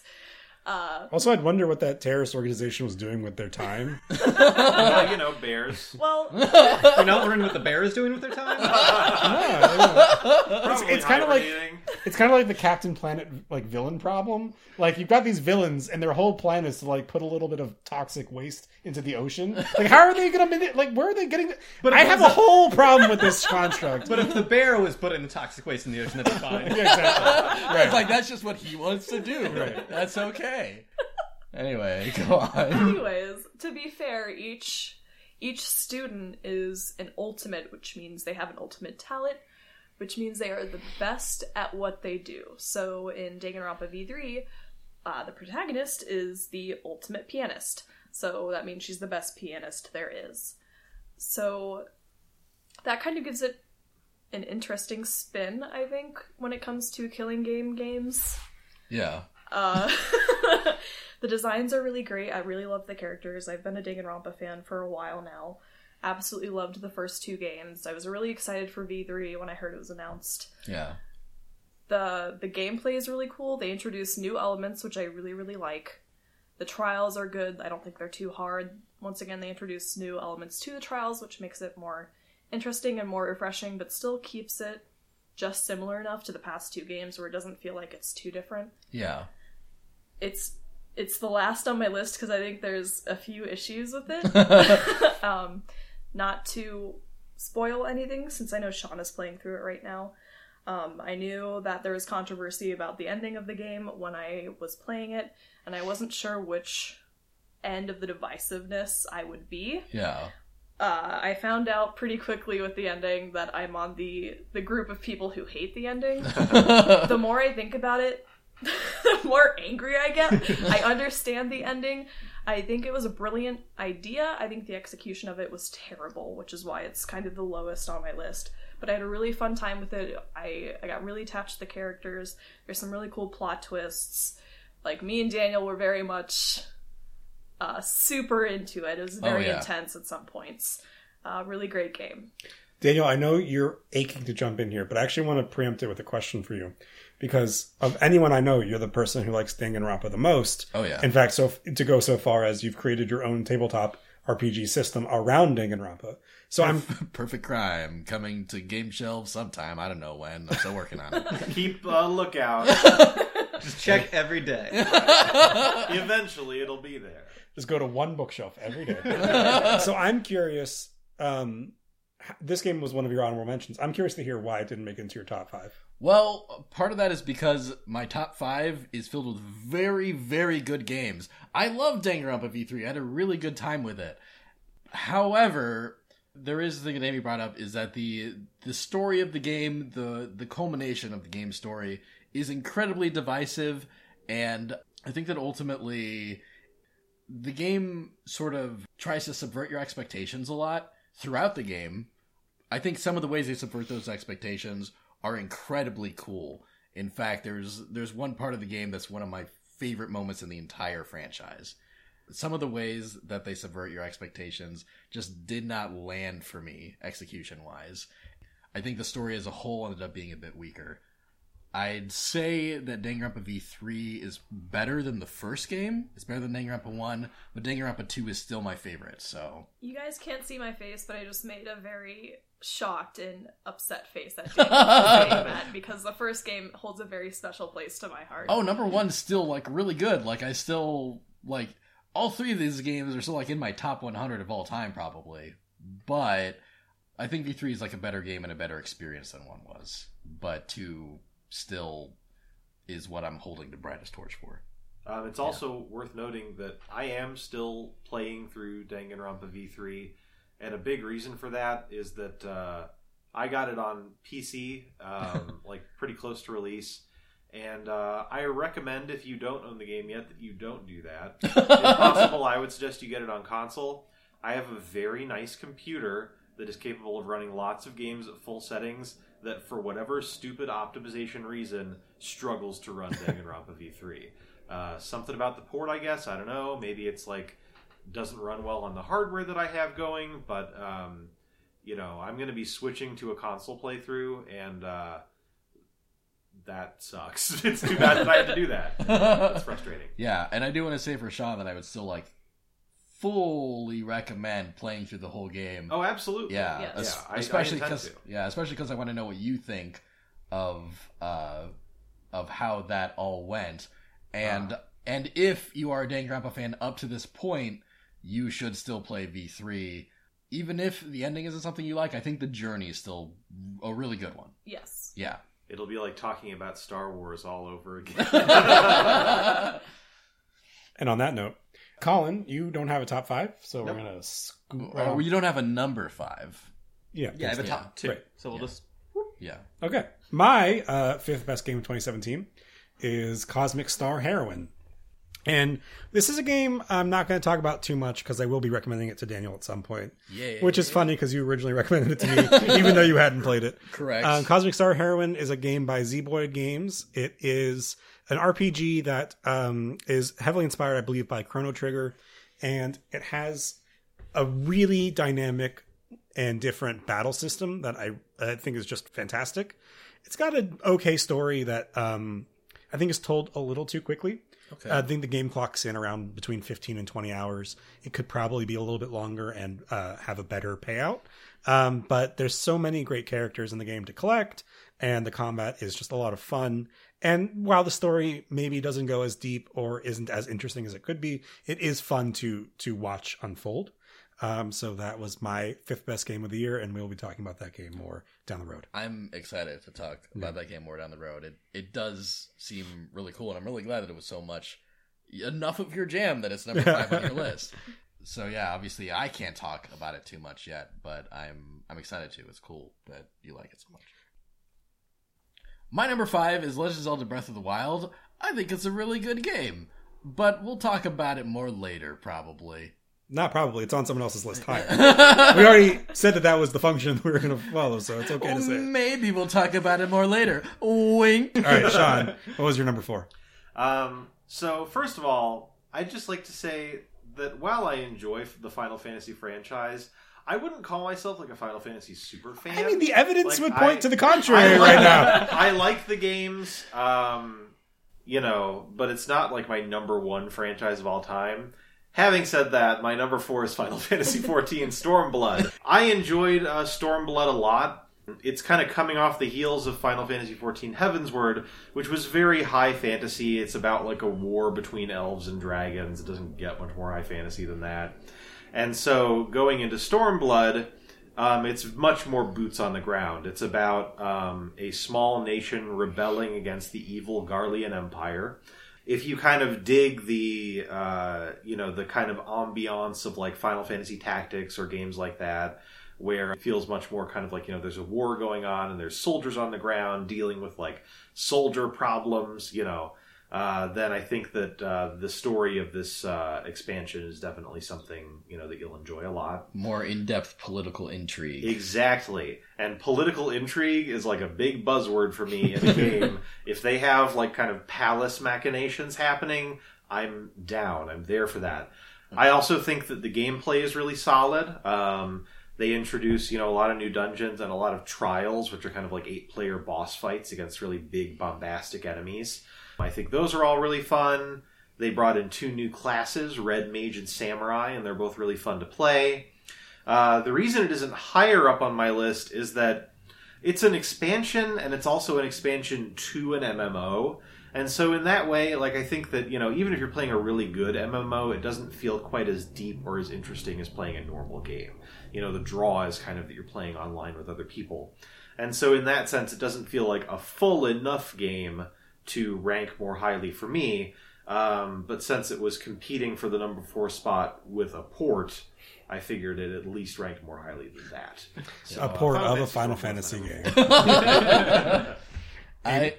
I've seen you play a lot of Stormblood, and I'm sure that one of the reasons it's on this list is because instead of trying out other 2017 games, you played Stormblood since you got back. Yes, I got back from my business trip, and I said to Daniel, you know what, in the week leading up to us recording this podcast, I'm going to try to finish some 2017 games, and then I played Stormblood the entire goddamn time. Because it's a very good expansion to a game that I like a lot. I don't really know if there's a higher compliment you can play of a game than you played it over other games. Yeah. Right, yeah.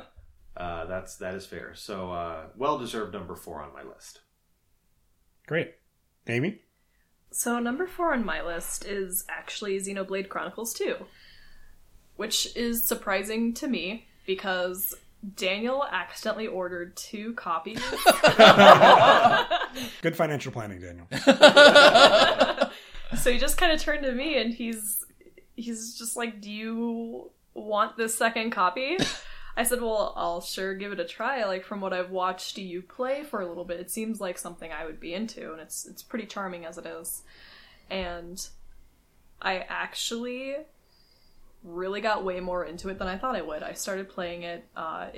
It's reminiscent to me of Kingdom Hearts and Final Fantasy, because I have never played a Xenoblade game before. I played a tiny bit of X, I believe it was. Yeah, yes. But I have a very limited Xenoblade experience. So playing Chronicles 2 is really awesome. I think the protagonist is a little generic and I haven't played too Sure. much. Yeah. Rex is a little generic. He's very, don't hurt my friends. Don't hurt my friends. Yeah, No. one thing I really appreciate about Rex is that he has this really thick North London accent. So, like, he's saying all the normal protagonist stuff, but it's all like, we've got to find the power crystals. It's like really fun to listen to if you're doing the dubbed version. But please continue. I am doing the sub because the dub was driving me crazy, and I thought it was very strange. One thing I'll say about the dub is that it's very hit or miss. I think there are some very good casting decisions in the dub. However, the female protagonist of the game says every one of her lines incredibly flatly.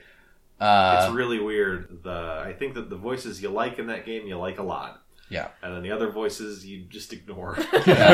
Luckily, playing the game with Japanese voices is a free DLC option in the game, and the Japanese voice track is good. It's it's what you'd expect. It's solid.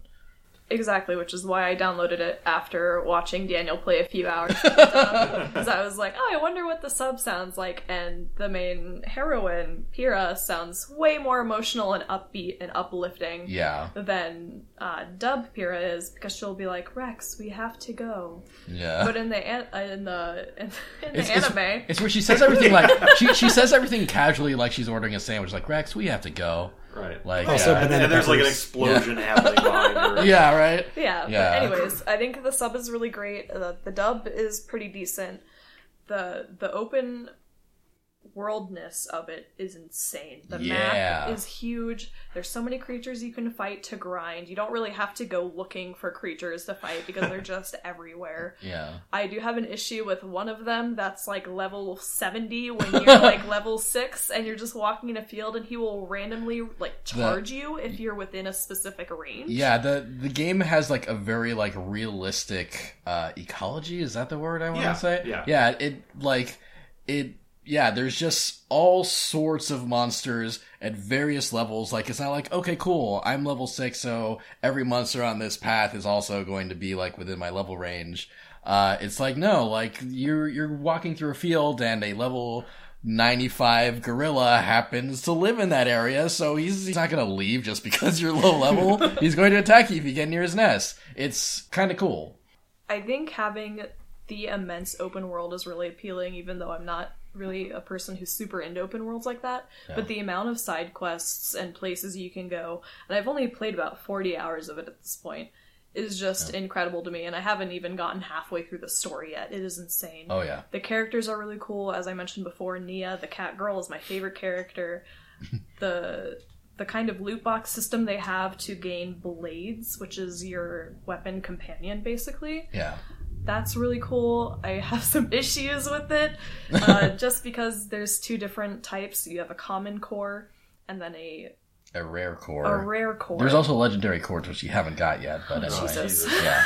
Anyway, go on. Anyways, there's a chance of getting a rare and a common core, and also getting a common and a rare core, which bothers me, because I think if you should have a rare core, which you've worked hard to find, should give you a rare instead of having a small chance of it being normal. Yeah. Because that's already happened to me about 2 or 3 times, and that's frustrating. Right. But the designs are really cool, the game's really cool, the music's amazing.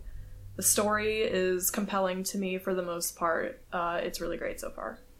Yeah, that was one of my honorable mentions, and I'm far enough now, I haven't beaten it yet, but I'm about 80 to 90 hours in, and I think I can safely say that I'm not going to like it at the end as much as I loved the first Xenoblade Chronicles, which is one of my favorite games of all time, and which I'll probably recommend to Max at some point, but a very long time from now, because he's already busy with the 100-hour RPG that I've recommended, and I like to be at least a little considerate to my friend.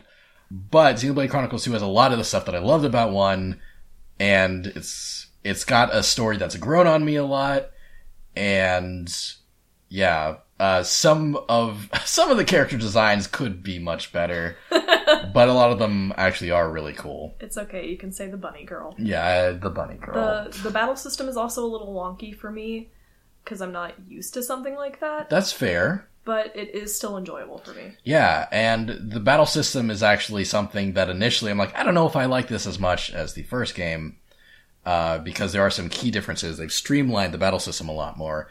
The battle system really stands out as something really cool on its own merits once you get far enough in the game and unlock enough features. Bit of a slow starter, but still good stuff. Cool. So, Colin, I know you don't have a number 4 best game, but I want to give you the opportunity to stay engaged in the conversation. Did you maybe want to share, like, your favorite Atlanta Falcons play of the year? I don't know. Well, my favorite Atlanta Falcons play of the year is, of course, Deion Jones intercepting Drew Brees to win our first game against New Orleans. There's nothing better for a Falcons fan than Drew Brees failing. Right, of course. And then also Deion Jones, a Louisiana native, with the game-winning play. How did he feel about that? He felt great. Team over country? Always. Yeah. This is the kind of podcast magic that I wanted to be directly involved in. Other people are allowed to like sports. Yeah, I know. I'm glad know. you agreed, Dan. So that was Sports Corner with Colin. We'll check in one more time on that before he gets to say his games. My 4th best game of the year is a game, Colin, that was in your honorable mentions, and that is Golf Story. And I do want to say that I agree with your criticism of the game, and that it's hard to say that it feels like enough of a game to put it in a top 5 list. Right. But it's just so charming. It really is. And I'm into golf, both in the physical world as well as the digital world. And it's a more satisfying golf experience than you might expect from a game like it. It really is. There's a lot more to consider with your golfing than just like, Right. just hit it as hard as you can, or like half as hard in this case, or whatever. They do a good job of making like an arcadey simulation version of some golf things, like spin on your shot and factoring for the wind, and things like that you're kind of alluding to. There's more depth to each shot than the game necessarily even needs to have. Right. And I appreciate that. Yeah, it didn't hook me for as long as it hooked you guys, obviously, but I still had a good time with what I played. I thought it was very charming and funny. But what I was actually going to say is that when Max said that he enjoys golf in both the physical and the digital world, did anyone else Think imagine... of Digimon immediately. Did anyone else imagine a Digimon golfing? 'Cause- Change into digital golfers. Well, there's a crossover I never knew I needed. Oh man, I would absolutely play a game where like Gatomon is like struggling with a 9 on it. It's just like down. twice his size. Yes. So, but Golf Story, the game, it's a very charming game. It's humorous. There's one scene that I know a lot of people on the internet aren't a super big fan of, and I would probably agree. The rap scene just goes on. It's not. There's a rap scene? It thinks it's funny, and it is a little bit, but it just goes on too long. It does go on a long time. But like overall, it's not that long. Yeah, it's just longer than it needs to be, Right. which is kind of ironically the opposite of the game itself. Right. But it's a great little game. It's the first game I played on the Switch. Actually, I got the Switch for Odyssey, and I got it before Odyssey came out. So I played Golf Story while I was waiting, and like for the price that it is at the time I played it, it just was a really great experience. It was a great introduction to the Switch. I also appreciate, on a conceptual level, that there is an independent game studio that made a game that only came out on Switch in the first year of the Switch's life. Yeah. And like they stuck that flag in the ground, and I appreciate that. And they made a great game. They really did. I'm really excited to see what they do next. I kind of hope that they just keep riffing off of their, let's take like Mario Golf, like how that was an RPG, and let's just turn that into a full game. I hope they just make like Tennis Story next. That'd be great. Although there is a new Mario Tennis coming out, so Right. maybe not the Right. best timing for Yeah. that. Well, it'll take them like 2 or 3 years. It'll be good timing then. All right, Daniel, what was your number 4? But actually, let's just skip. Stop looking at the list. Can Of we spoilers. cut this next part? No. Please. Preemptively.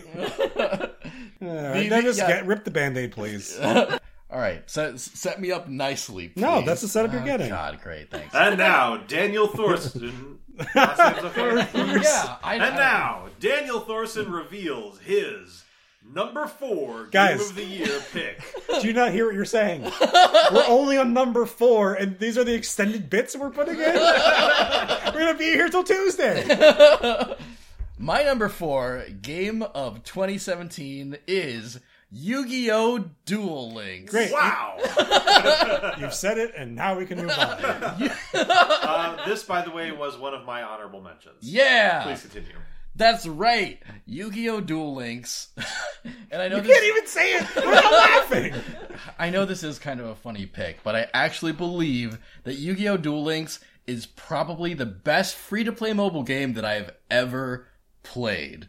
And I think this for 4 reasons. This is gonna be the longest segment. This is going to be the last segment. This segment's never going to end.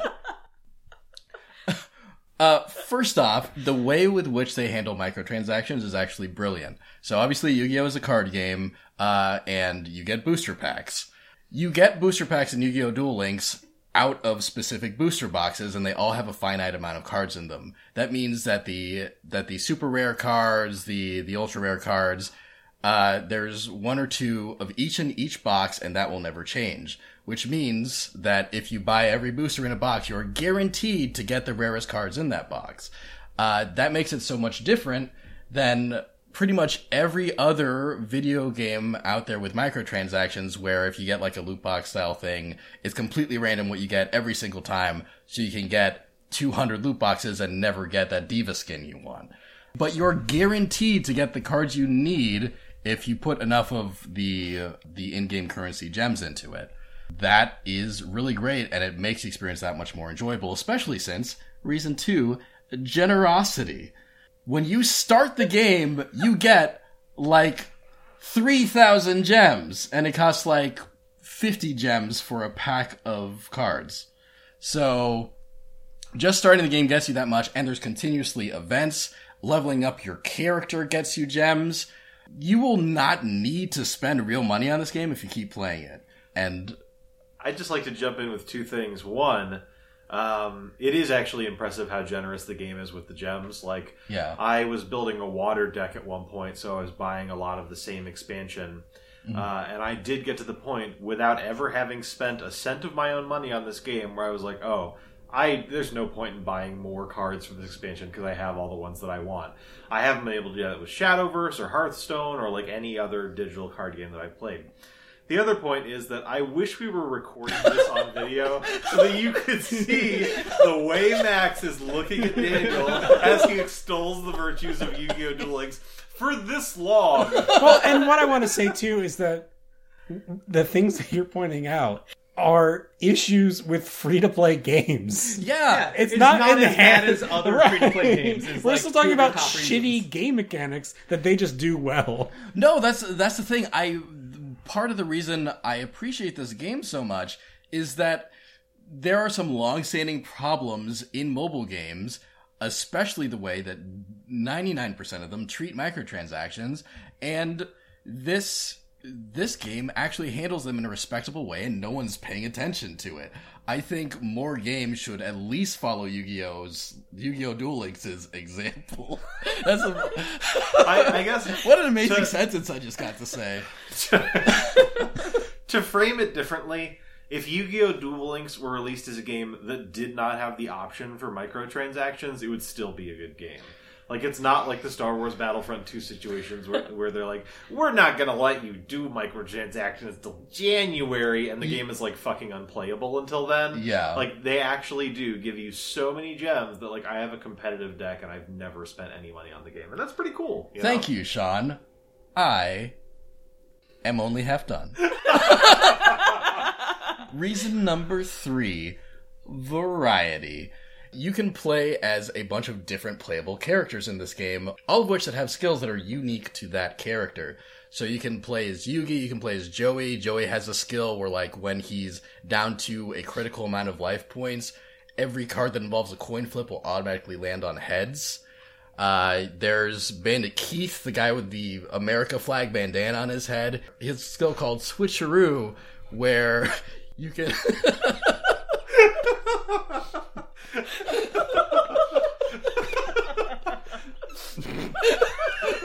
Max is just angrily eating a pizza in my direction. like Like, as Daniel was just plowing on and assuming that everyone in the room knew who the fuck Bandit Keith is. Bandit Keith. Max, like, looked up at the ceiling as though he was praying to God that this would be over soon.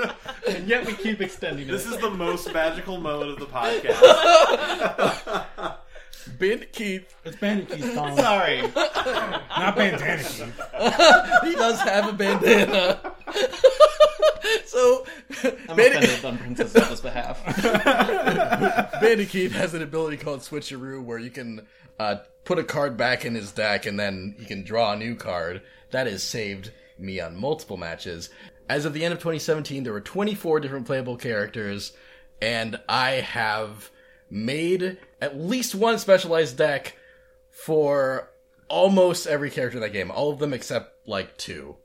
Would you say Yu-Gi-Oh! Duel Links is the game you've played the most time in 2017? Yes. Absolutely. It's kind of a running gag in the, like, Amy Lee, Sean, Daniel household, because we all live together. Yes. That, like, any spare moment Daniel has, like, it'll just be quiet for a second, and you'll hear Yu-Gi-Oh! Duel Links as he's starting the game. He does play it a lot.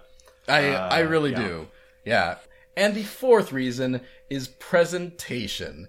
This game obviously has had a popular anime that's aired over a long period of time ago. It had the original Yu-Gi-Oh! Anime. There's also the Yu-Gi-Oh! GX anime, and there's characters in Duel Links from both of those animes. They managed to get every original voice actor from those series to reprise their role for Duel Links. Somehow. And when you play matches, like if you play matches Joey and you're fighting Kaiba, they'll say unique lines to each other. And it's just, the presentation is really good. I, believe it or not, did not care about Yu-Gi-Oh! As a franchise before Duel Links came out. I had watched maybe half of an episode of the original series like 10 years ago. Never really got into it. That's not true, because we watched the Yu-Gi-Oh! Rewrite series. Oh, Yeah. you're right. With the exception of Yu-Gi-Oh! The Abridged series, which I did watch like a full so season good. of. It's really funny. But I never really experienced real Yu-Gi-Oh! And then Yu-Gi-Oh! Duel Links came out. I was like, I might as well see what the card game's about, see why people play it so much. And since then, I have watched real episodes of the TV show because the character dynamics and the presentation have hooked me so much in Duel Links. Amy and I are partway through season 2 in Yu-Gi-Oh! GX, which is the most underrated anime of all time. Listen, I- I'm gonna cut in really quick, and I can't believe I'm doing this. But I support Daniel in his decision for Duel Links because I downloaded it when he did. We've played it together. I'm obviously not as big into it as he is, but the game is pretty great. There's some key differences between like actual Yu-Gi-Oh! And playing Duel Links where you're down to 3 cards. Three monster cards instead of 5. Like three monster spaces, Yeah. you mean? Yeah. Mm-hmm. Which is a little frustrating sometimes and makes it harder. But the game is pretty great. It is generous. It is really nice. The amount of characters you get to play is amazing. I'm having a really good time playing it, and I've actually picked it up a little bit more. Daniel's very passionate about this. I wish you guys could have seen his facial expressions while doing this. Yes. It is a little ridiculous. I also enjoyed the game, not as much as Daniel did, because nobody did. Obviously, I'm also a super fan of some other franchises, like Monster Hunter. I appreciated hearing your take on this, not that I haven't heard it before. We've had fun here today, kids. It'll be really funny if we get through our number 1 picks and that's still the most that any of us talk about. Yeah, Sean, that'll be funny. Anyway. I just knew that this would be the pick that I had to justify the most, so I was prepared. Anyway. Some might say over-prepared. All right, Sean, go ahead. Yeah. Let's get back on track here. So, my number 3 pick is Persona 5. And that's on some other people's lists too, so I'm not going to go too deep into it. I do just want to say that I didn't play Persona 5 very much. I got through, I think, the first dungeon. But I did watch Daniel and Amy Lee both play a lot of Persona 5. And even just watching it, I had a great time. So, like, I really just appreciate what a quality game it is. And even though my hands-on controller experience with it was limited, I still feel like it deserves a spot in my top 5. Nice. Cool. So my third pick is Doki Doki Literature Club. I stumbled upon this game actually through Steam before it had even gathered a cult following, where I was looking at some of the most popular games and one of the newer games, and I saw Doki Doki Literature Club, and the thumbnail is just this cute anime girl in a pink background, and it's a heart that says Doki Doki Literature Club. I was like, oh, that actually looks kind of cute. I'm into, like, dating sim games. I think it's really cool to show different facets of characters in the story by going through each character. And one of the tags was psychological horror. And I was very confused because the thumbnail didn't portray that at all. It was just a cute anime girl. Yeah. So I showed it to Daniel, and I said, I think I'm going to download this and play this because it was free to play. Yeah. So I downloaded it. He watched me play because he said he was interested in it. Mm-hmm. Wow, what a wild ride. You need to go into that blind, like as blind as possible. Yeah, as blind as possible. What I will say, if you have any anxiety or history of depression, or if you have any specific triggers, I would maybe ask someone else that's played the game if that would be okay for you to play first, or look up the content warnings. A lot of the content warnings do kind of spoil what's in the game, but I think it's, take care of yourself. Yeah, and it is worth noting that the creator of the game has said on the record that he doesn't believe, discussing the points of the game you're thinking about is a spoiler, like kind of talking about the game's true nature, if you will. He doesn't consider that a spoiler for the game. Yeah, but it's still cool to go into the game and be surprised by it. Yes, that is true. So that's what I did. I went into it kind of surprised by everything, and that was completely worth it. I will talk lightly about some of the stuff that happens in there, so just if you want to play this game, maybe skip over this part. Playing the game was amazing. It's very cute, very charming. The designs are really cute. There's different kind of archetypes of each girl you can date, basically. You're the generic main character. There's a lot of really cool things that Doki Doki Literature Club does. It starts out as what seems like a very charming, just regular dating sim. There's 4 high school girls that you go to meet basically for their literature club, because you have to join a club for your high school.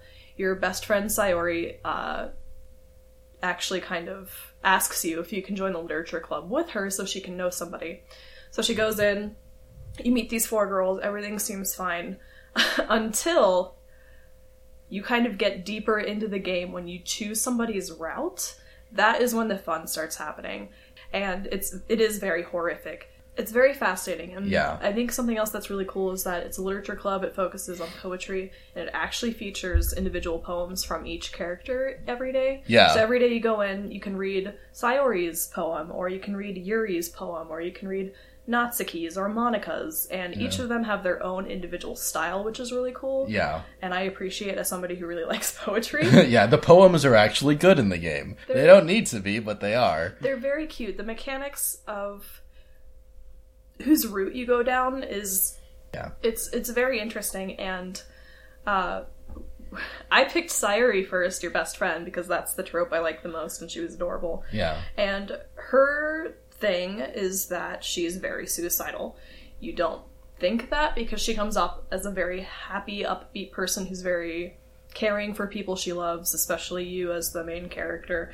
The way they handle her depression is so real that it surprised me, because it's just this weird horror dating sim that you wouldn't expect for it to handle it so realistically. Yeah. And I really, really appreciate that as somebody who is mentally ill and has depression. Like, the way they portray it is nice and not offensive at all. And it's a very major point in her character. And they do that with the other characters as well. Each character has something kind of they're going through, like some kind of trauma or abuse or something. Yeah. And they don't reveal that until later on in the story. But the way they handle the mental illness, the way they handle just how crazy and anxiety-inducing the horror is and how shocking it was. Like, there's one scene in particular Daniel actually was really affected by. I was, like, out of it for the rest of the day. Yeah, it can get pretty heavy. It is very graphic, so that's a warning. The music is amazing. It portrays the scenes really well. The music that plays during the scene I was talking about with Daniel, gives me anxiety when I listen to it, because it accidentally came on YouTube the other day. Yeah, it's very tense. Just an amazing game all around. Very well done. I was very surprised and taken aback by how much I loved it. Cool. Colin, is there anything else from the year 2017 you'd like to highlight in this slot? What's your favorite movie of the year? My favorite movie of the year is probably Lady Bird. Lady Bird's a good movie. Yeah, I didn't see that one. Yeah. That's a real good movie. Saoirse's amazing. Yep. Um, Laurie Metcalf better win an Oscar. yeah, she's best. She's great. Yeah, the movie was fantastic. Was there anything you'd personally like to highlight since Daniel so rudely jumped in? I thought that was a good. It was a good problem. Yeah, no, that's a good one. I'll filling in with the movie is great. Great. Lady Bird is also my favorite movie of the year. My number 3 video game of the year is Pyre. And A, I've talked about the game a lot already on this podcast. And B, it's higher up on someone else's list. So I'll pass it along to Daniel for now. All right, my number 3 is Persona 5. But it's also 2 people's number 2, so we won't talk about it too much. But yeah, I have a lot that I love about Persona 5. I'm going to talk about it later. Great. Sean, your number 2 game. Yeah, my number 2 game of the year of 2017 is Resident Evil 7. Now, I did not actually beat Resident Evil 7. I got about halfway through, and that's because the game is terrifying. I got to a part where, you're upstairs on the first floor, and you have to go down into this, meat locker basement and, fight your way through all these things and solve all these puzzles down there.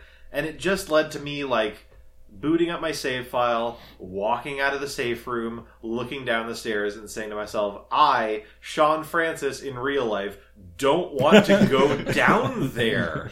It's such a horrifying game. I have appreciated the Resident Evils that have come out since Resident Evil 4, the kind of goofier, more action-oriented Resident Evils. But I have missed the kind of more original style game. And this is just such a return to form for the franchise. I like the gameplay a lot. I think the plot is really interesting. And it's so scary, y'all. For those of you who aren't familiar, the kind of story of Resident Evil 7 is you have this girlfriend who is working as an au pair for a family in Louisiana? Louisiana, yeah. Yeah. Mm-hmm. So it's a kind of a swamp area, and you end up going out there after you get some kind of creepy videos from her, and it's it's like a horror movie, like a kind of modern horror movie where the family they eat people, and there's it's disease. this insane redneck family, and a lot of the game is just members of the family following you around with shotguns and terrorizing you inside this house. It's much kind of smaller scale than more recent Resident Evil games where you've been jumping out of helicopters and running along skyscrapers and shit. Right. And it's much lower key. I haven't played it. I've only watched people play it in a speedrun fashion, and that was still terrifying. I haven't played it myself, but I would be in the living room as Sean played through as bits of the story with all of the lights on in broad daylight, and I would see him get to certain points in the game, be like, "That's enough for today." I was playing it in 20 to 30 minute bursts until I got to the scary basement. Yeah. Sean, do you anticipate finishing the game? And if so, do you think you'll get the DLC? I would absolutely love to finish the game, especially now that I'm going to have some time on my hands. I definitely want to finish the game, and I do want to get the DLC. Yes, I think it's absolutely worth it. Cool. All right, Amy, your number 2 game of 2017. Well, my number 2 is also your number 2. Let's kick it off. So let's do it. Persona 5. Persona 5. Persona 5. 4 out of 5 people are now going to talk a lot about Persona 5. Sorry, Colin. But I played Persona 4. You played Persona 4? Yeah, some of it. Okay. But also, let's say, Daniel, from you and me personally, let's not talk too much about Persona 5. Yes, we do not want to render the next episode of our podcast redundant. So, mostly this will be Amy and Sean talking about Persona 5. And then we will respond a little bit. Yes. Cool. Take it away, Amy. So, I had played Persona 4 last year. Actually, I finished Persona 4 Golden 2 days before Persona 5 came out because Yeah. I was in such a hurry to finish the game before Persona 5 came out. So I had just gotten that whole emotional Persona 4 experience. I started Persona 5. I wasn't sure how I was going to feel about the game. Boy, did I fall in love with it really fast. Just about as fast as I fell in love with Persona 4 Golden. The characters are really great. They're very strong. They stand out to me. I got really attached to them very much, as Daniel can attest to that. Yes. The new mechanics that they bring to the table is nice as a change from Persona 4. There's different things you can do. It's really great. I think some of the story points are really good. I think the lessons that they teach is also kind of really important, especially very relevant to nowadays issues. Yeah. Oof. The music is amazing. I think the location of the game is a lot of fun and perfect for the story and the plot for what's going on.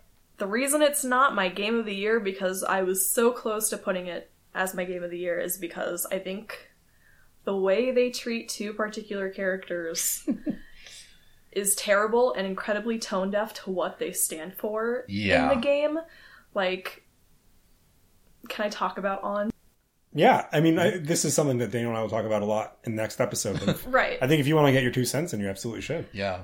So On Takamaki is my favorite character. She's this blonde, pigtailed model who's a quarter American, and she kind of stands out because of her appearance and her being blonde and blue-eyed and very pale in the high school scene. And her whole point in the story is that men who only sexualize women and that's the only way they treat them is disgusting and terrible, and you shouldn't do that, and you should respect women. And, like, the rest of the game just sexualizes her. Yeah. Like, that's almost her only point in the rest of the entire game.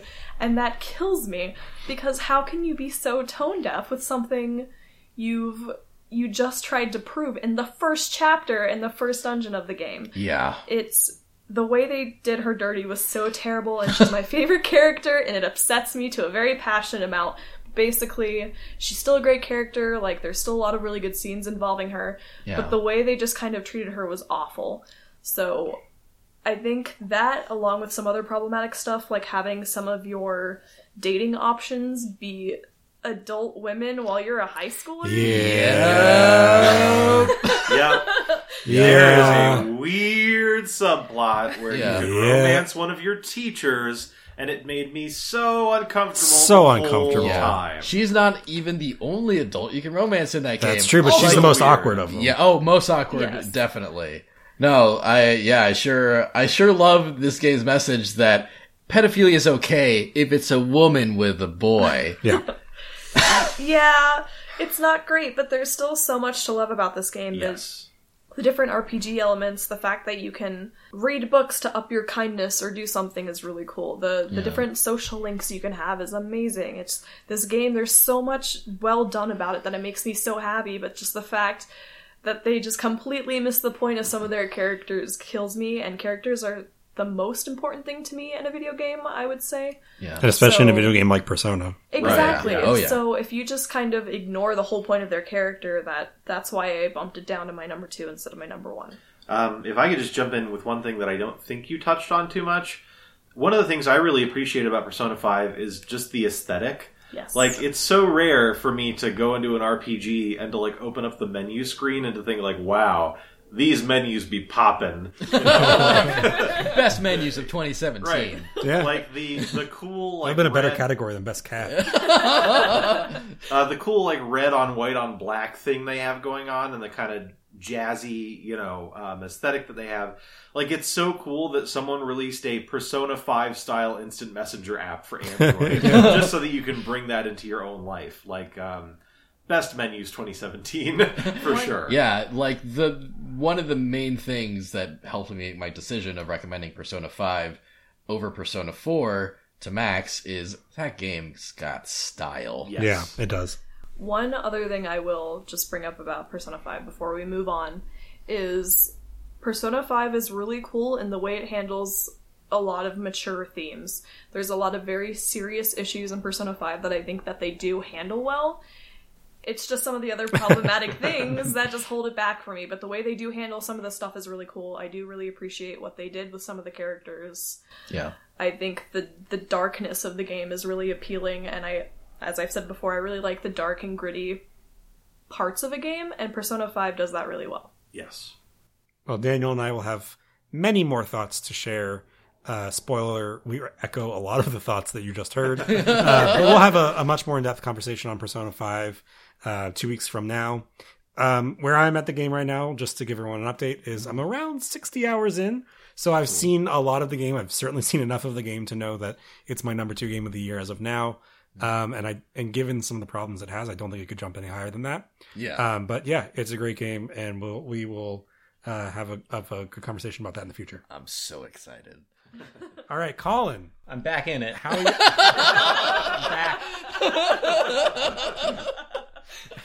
How you doing over there? I'm good. I'm ready to talk about video games again. Go for it. What was your second best game of My 2017? second best game, 2017, was Legend of Zelda: Breath of the Wild. This is probably a lot better of a place for a game to be than, I don't know, say below Yu-Gi-Oh! Duel Links. Yeah, I agree. I think it's... So I've seen it on a lot of other people's best game of the year lists, much higher than they rank Yu-Gi-Oh! Duel Links. If they rank Duel Links at all.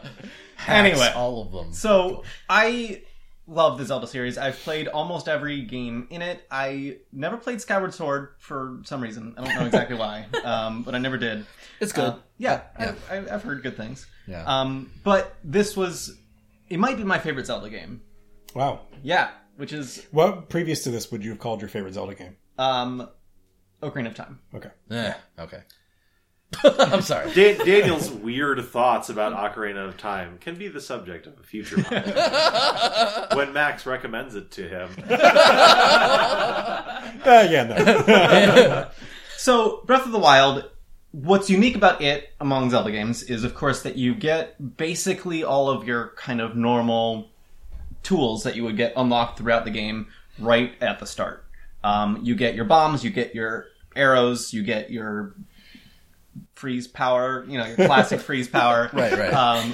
But you get all of those runes in this game right at the very beginning in the first, 4 shrines that you're in. Yeah. And then you're just released to the world. And that's it. Like, you're given, there's a main quest you can follow, and they're just like, yeah, do whatever you want. Just go exploring. Yeah. The most non-linear Zelda ever made. Yeah. You have a huge map, and you have some direction where to go, or you can just go wherever you want, and just the exploring that game it's a beautiful game. Yeah. And it's so rewarding to explore and just experiment with getting around different places and different ways to travel different places. There's some things online that people have figured out because it's basically just a physics simulator of a Zelda game where they just do incredible things. You can get one metal thing and put it on top of a metal thing and stand on the top one and use your magnesis power to lift the bottom one and then just fly around the map. It's just crazy. Yeah, it's nuts. And there's not a whole lot of story, which is fine. It's not... Yeah, it's not a Zelda game. Yeah, that's typical of a Zelda game. But it's really, and the combat is very difficult. It's definitely the hardest Zelda game I've ever played, and it's really satisfying to get through. You have to come up with creative ways to deal with enemies.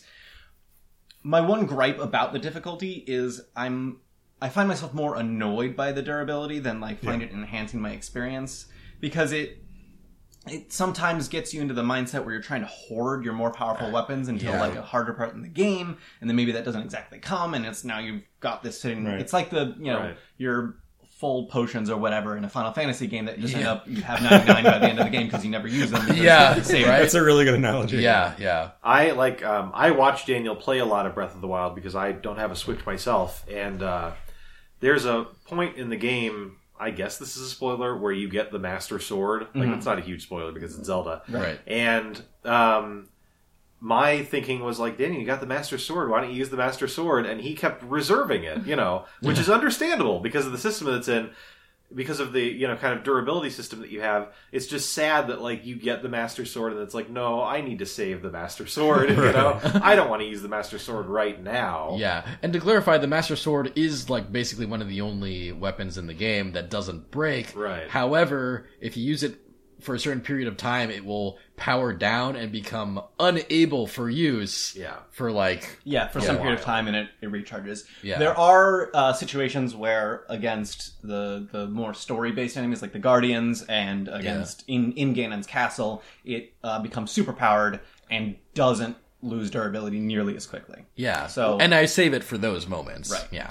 I think the problem the game has is that functionally they needed the durability system to make the game like work Yeah. and be difficult and also take longer, you know, so you can just wreck shit with like a mediumly decent weapon the whole time. But it's just not a fun way to play video games. Right. It never has been, and it never will be. Yeah, they just kind of worked themselves into a corner from a programming basis. Like, the durability system was frustrating. Yeah. I dealt with it for the entire game. Right. Like, it wasn't a deal breaker, but it was like, this is probably the worst part of this game. yeah, oh, easily. Yeah. and I'm currently playing through it again. I purchased all the DLC last year. Oh, nice. And I'm playing through it again to be able to get to the rest of that DLC. 'cause I haven't Nice. played it yet. Get that motorcycle. Motorcycle. sweet motorcycle. But no As fishing a- pole. No fishing pole. As a watcher of the game who didn't have to experience the durability system firsthand, my biggest gripe was actually that, like, I thought the music was boring sometimes. Yeah. Like, especially like I think it's really good for like when you're kind of like walking around in a field, exploring, viewing a beautiful vista. But then when you get into combat and it's like still not very exciting, it's just that kind of took me out of it. There a little are bit. certain enemies that have their own music, which is a lot more interesting. Right. Like the Hinoxes have their own music, which is just got a great beat to it. But I think when you compare it to other games that came out this year that have such stellar soundtracks, it definitely feels more generic. Not only other 2017 games, but other previous games in the Zelda franchise. Yeah, I agree. Zelda games historically have had amazing soundtracks, and this is the first Zelda game in recent memory to not have an amazing soundtrack. What they do with the soundtrack, though, is make it very atmospheric. Yes. It Very fits minimal, the yeah. atmosphere while you're exploring very well, where it kind of will play in with like some sounds of the environment, so it really sounds like it fits in with what you're doing. But yeah, it kind of lacks the kind of triumphant sounds that you would sometimes get in other Zelda soundtracks. Great soundtrack to like fall asleep to. Yeah. There's still a lot of it that I enjoyed. I just feel like when the game required it to kind of ramp up, it didn't really get there for me. Yeah. However, by and large, excellent game. Only reason it's not on my top 5 is that I didn't play it. Yeah. All right, my number 2 game we already mentioned is Persona 5. Once again, tune in 2 weeks from this podcast, and you'll hear my thoughts then. Fair. Nice. My number 2 game has already been covered on this podcast, and it is Pyre. Man, when I saw this for the first time, I like shed a small tear of pride. I don't think I'll ever recommend a game to you that goes over better than Pyre. I loved Pyre, it's and so it was good. Yeah, you really knocked that first recommendation out of the park. It's an incredible game, and I've thinking over my favorite games of the year, I found that I liked it even more than I liked Persona 5, especially because the game's message and the game's narrative is just so much more consistent, and it told its story in a more satisfying way. It's the most satisfying story that I've experienced this year. I agree. I think for me, Pyre and Persona 5 are almost a coin flip between second and third best. Right. It's just such a perfect experience of a game. It's gorgeous. Yeah, it's so beautiful. The art is fantastic. The aesthetic is just so unique and like engaging. Yeah. The soundtrack, as we've mentioned, is dope as hell. And The characters are incredible. Yeah, man, like those characters and their dialogue and just the story ended up being so good. It was so well written. The choices you can make felt like they really mattered. Yes.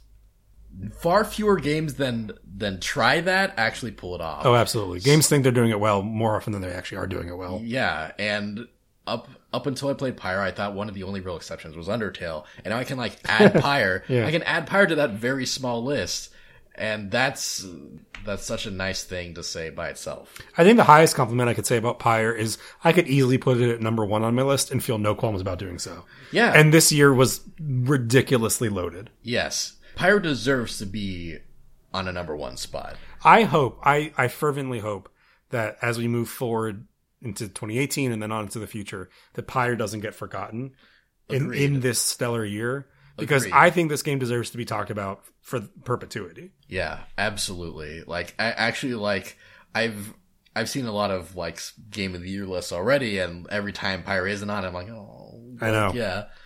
A little dagger to the heart every Right? time. It's like I feel like so many people have missed it. You know, I feel like so many people didn't realize that Pyre came out. Right. Colin, I know you're thinking about playing it. I am. Yeah. I in probably the latter half of this year when I finally get around to it, we will have a conversation about it. Yeah, I mean, you've got kind of a big event happening this year. I do. So, I mean, you A know, little busy. a little busy. Yeah. Colin's getting married, It's is his what I'm birthday. saying. Colin's getting married on his birthday. Bold choice. And I only have to remember one day. And you're always celebrating yourself. Oh, man, I got myself such a sweet birthday gift. I'm not getting married on my birthday. But he Not is getting super far married. from it. Well, like a month and a half. All right, fine. Yeah. So congratulations, Colin. I am excited for Colin to play it, though, on his increasing list of 2017 games he needs to get back to. All right, Sean. Yes. The time has come. The time has come. What was the your- time is now. What was your favorite game of 2017? My favorite game of Actually, before I'm going to set you up a little bit. Okay. I really appreciate. I'm glad that we're starting with you for the number 1 because I haven't seen this game on anyone else's list. Period. Nor have I seen it, obviously, therefore, as anyone else's number 1 game. Which isn't at all to say that I think it's undeserving. Or that you're wrong. Or that you're wrong, right. Okay. I just think that it's really exciting to me to have some diversity Cool. in this list and a game that so aligns with your specific appetites as a gamer. Boy, howdy does it. My number 1 game of the year for 2017 is Injustice 2 by NetherRealm Studios. I am a big fighting game fan. I enjoy playing them and watching them. You know, there's a lot of different sort of styles of fighting games, subgenres, if you will. There's like Smash-alikes, like platform fighters.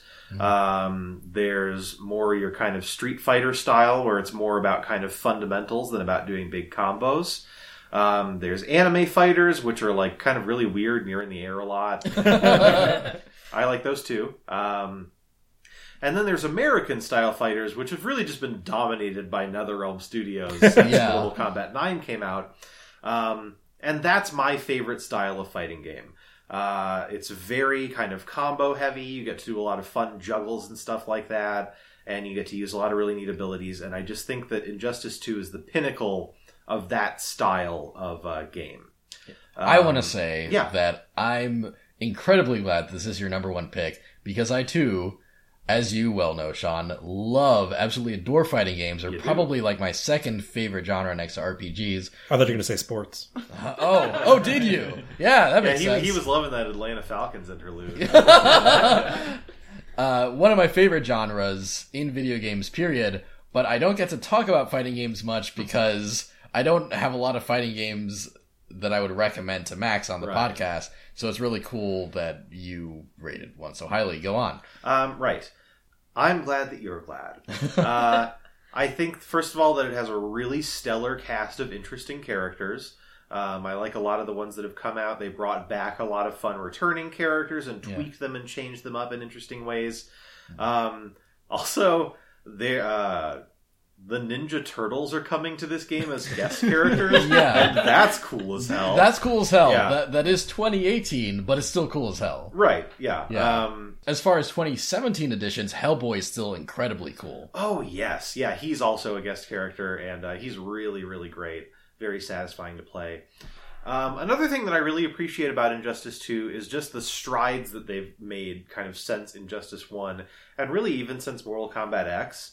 Like, NetherRealm had a problem for a really long time where all the characters, while their models were really well done, kind of had the same face. Yeah, NetherRealm face. It is rumored that that's because the guy who was in charge of modeling the faces had a mirror in his office and used his own face as a model for all faces, including the female ones. He should get fired. That's not a rumor. That's something he said in an interview. No. Remember? Guy. Anyway, They should hire someone else to model faces. Maybe they well, did. I don't know if they did or what, but I mean, like, to go from that to, like, people posting GIFs of this game and saying, like to highlight how expressive and nice looking the faces are, that's a big leap. Graphically, it's just a very impressive game. Really is. I'm also a big fan of fighting games that have robust and compelling single player content. I don't necessarily just want to jump online. I want to have a lot of stuff to do offline. So first of all, the story mode is up to NetherRealm's usual standards. It's very good. It's engaging. You can put a lot of time into it for a fighting game story mode. And it's got like this very B-movie tone, which I actually really dig in the context of these games. I think it really works for the Injustice games. Yeah. And also there's this cool system where, in a lot of kind of comic book franchises, you have this concept of there being multiple universes, right? Like the Marvel and Ultimate Marvel or whatever. They explore that in Injustice 2 by introducing a multiverse system where you can log into it and then you get kind of different versions of Earth pop up that have different things happening. You get kind of a little blurb, like in this universe, Superman is a despotic dictator or whatever. Which is the main universe. Which is the main universe. And so they kind of choose the enemies that you fight, and sometimes they add little mini games that you have to contend with while you're fighting the characters. It's just kind of like a fun spin on the usual arcade ladder mode. Yeah.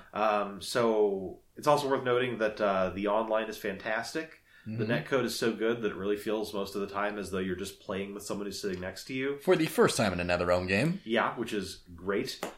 So I think for all that and more, just for being a really compelling, nice-looking single and multiplayer package with great gameplay, I would be remiss if I did not award Injustice 2 my number one spot on my Game of the Year list for 2017. And Shadow, I think one thing I appreciate about your experience with Injustice 2 is you share a lot of videos on Facebook that you've taken from the PlayStation 4 of combos that you've put together that you figured out. Yes. Which I think is a really cool thing in fighting games. Obviously, not all fighting games allow you to do that. And it's great that Injustice 2 is one of those games because I think that aligns with your specific playstyle in fighters. But it's also fun that you can then like brag about that, on social media. I appreciate that about it a lot. That's definitely one of my favorite things about Injustice and Mortal Kombat is that it's very easy for me with the way that I enjoy playing fighting games to put combos together in those games. And it's fun to be able to go into training mode and just kind of experiment. Like, ooh, what if I tried this or that? What if I use this move? To see, how flashy can I make it look? How high can I get the damage? That's definitely something I enjoy about it a lot as well. Awesome. How do you feel about the gear system? Well... They do have kind of a gacha loot box thing going for unlocking... basically you can unlock gear that has kind of stats and special properties that you can then use when you're delving into the multiverse to, make it easier to defeat bosses and things like that. Bosses, and things of that nature. And they also change your character cosmetically. And they change your character cosmetically, yes. It doesn't bug me too much, but it is... I'm not a fan of loot boxes in gaming in general, and so that does kind of suck. Does it affect the online player or just the single player? Unranked it affects, ranked it does not. Okay. And when you're playing an unranked play, you do have an option, like you can bring up a menu where if both players select a, like, your gear doesn't matter option, then it's converted to being purely cosmetic. I think that kind of money-grubbing randomness in a game is always frustrating, but I'd say that it's only about as frustrating as it is in Overwatch, and so I'm okay with that. Okay. I'll tolerate that for the rest of the game. Great. All right. Amy, I'm also going to preface your number one game of 2017 by saying, though I've seen it on more lists than Injustice 2, and even at the number one spot for some people, I appreciate that you have an indie game on at the top of your list, and one that we haven't talked about on the podcast before, so I'm excited to hear your thoughts. Yeah. So, my first top game of the year for 2017 is What Remains of Edith Finch. I am going to be completely honest. I didn't even hear about it until I was watching the Game Awards, and it won Best Narrative. That really intrigued me because games with narrative is very appealing to me. So narratives are really important to me, and it's only second best to characters, because if something has a terrible story but great characters, I'll be more interested in it than a great story and terrible characters. But I think Edith Finch really kind of has a balance between the two. There's only one protagonist, essentially. And the game starts off as you are somebody who is reading a letter from one of your family members, and you're going back to your old home. And this house is insanely wonky. It's built very not safe or sound. There's so many different levels to it. It's very strange. It's kind of like in an eerie kind of setting. It's supposed to be kind of macabre in ways. I watched a playthrough of it yesterday, and it completely got me. I wasn't expecting for me to like this game as much. I certainly wasn't expecting for it to be my game of the year, but it really took me by surprise how great and deep it delved. There's a bunch of different facets to this story, and they do it so well. The voice acting is amazing. The indie game it's crazy that the voice acting is so good. The protagonist has such a monotone and grave and serious voice, but it works. Her inflections are great. The voices for different characters that you control through the story is amazing. It kind of does this flashback thing where you'll learn about a character, and then it puts you back into that moment where you learn about as that character, and you play through it. And it is a very dark game. It is very nitty gritty. I cried a lot. By the time I finished watching the playthrough, I was sobbing. Daniel can attest to that as well. Yeah, no, Amy sent me, like, a text. It was like, hey, I just got to the end of Edith Finch, and how was it? And she just texted me a picture of herself crying. I was like, does that explain it? The game did such a good job with telling a story, and telling a story well, and it deals with a lot of really dark themes. It deals with death, it deals with neglect, it deals with homesickness, it deals with even fantasy elements like curses, stuff like that. It's such a good story, and the characters, even though you don't necessarily play as that specific character throughout the entire story, the way they build up the characters that are your family members that you learn about is incredible. Some of the dramatic irony of the way they pull some of these characters' stories off is amazing. The way you go through the house and the different rooms is like kind of like a dungeon crawl, basically, where each door of the house is sealed shut, and there's a peephole, and you have to find a way to get into the rooms. But little do you know, there's like a secret passage in the house that your like great-grandpa built so people can get through it if need be. And it's so charming. It's got a series of unfortunate events tone to it. Ooh. And that was my favorite book series growing up, and I still love it. And the Netflix series is so good. Yes. So having something as dark as that and wonky, that's one of my two favorite things mashed together. And there's a lot of kind of hints that the developers and creators drop in the story, and I'm trying to be as vague as possible because there's some elements that is important to the game that you want to experience for yourself. Yeah. So if I'm not making 100% sense, I apologize. But it's just really important to kind of not know as much about the characters until you are playing the game or watching somebody play it. And the ending is open-ended, which I usually hate, but the fact of the matter is that with this game, the ending is open to interpretation, but the game developers and creators leave enough Easter eggs and hints in the game if you're paying attention and explore very thoroughly, which I do in games because I have to explore each room. I have to check every corner. That's just the kind of person I am when I play video games. Yep. And they leave enough hints that you can put together the whole story by the end of the game. And it ends on a very great note. It's just amazing. There was so much emotional effort put into this game. It was dedicated to somebody that the game creator had known and had passed away. So there was just so much into that game, and it really was worth it in the end. It was amazing. It's only like 4 hours long. It's so good. Yeah, this was a game that sort of slipped past my radar. Yeah, me too for the most part. Yeah, and when Amy told me about her experience with the game, I realized that it has to be something I play in the near future. Yeah. Amy, have you played Firewatch? No, I was interested in it and heard something about the ending being bad. The story isn't as great as it could have been. I bring it up because that's the game that has had the best voice acting that I've ever heard. Okay. And I think you'd appreciate it from that level. It's a game I'm going to recommend to Daniel at some point. Mostly because I just want to talk about it. Yeah. And it's not very long, so. Fair enough. That game didn't have great voice acting. It would not be a good game. Yeah, it's definitely the voice acting that carries that game. It's so good. So you might like it from that perspective. I thought about buying it, so I might actually do that since you just brought it up. And then one last thing I want to bring up about What Remains of Edith Finch is there's one point where you are controlling a character, and almost every character has a kind of mini-game element to it, which is really cool. But there's one character whose mini-game sequence makes the whole entire game worth it. It is so cool what they did with the sequence. Ooh. And very relatable too. And something that they do within that is that you can choose if that character, your brother in the game, can be gay or straight, which is really cool because I wasn't expecting that at all.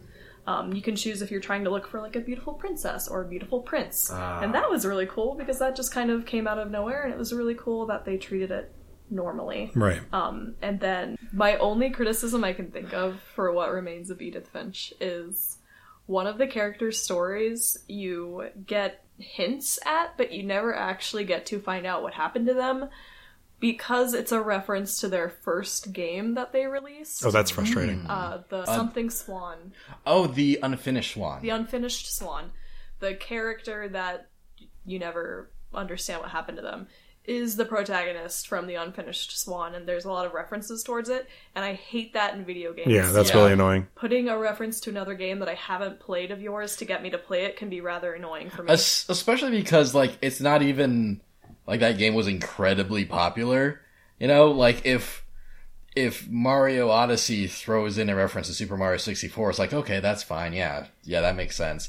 But Edith Finch popping in a reference to Unfinished Swan, like, how many people have played Unfinished Swan, you know? Especially in relation to how many must have played Edith Finch by this point. It's very weird and unfair because the game is really cool. It's an adventure game, obviously. There's like a lot of mysteries you're unraveling. Yeah. And that's just one you never get to unravel unless you know about the Unfinished Swan. Oh, that's and so I had dumb. to look it up and it pissed me off. That was the only thing I did not like about that game. Yeah, that's so dumb. This is a weird seg, but that's also a problem that I have with the early game of Final Fantasy XIV. Because, you know, it's a Realm Reborn because they kind of remade the game after the original Final Fantasy XIV wasn't very good. But they're continuing the story from where the original Final Fantasy XIV started. So the first, 10 or 15 hours of the game is just you dealing with the aftermath of Final Fantasy XIV's story, a game which you can't play anymore because it doesn't exist. It's so fucking boring. That's really dumb. That's really dumb.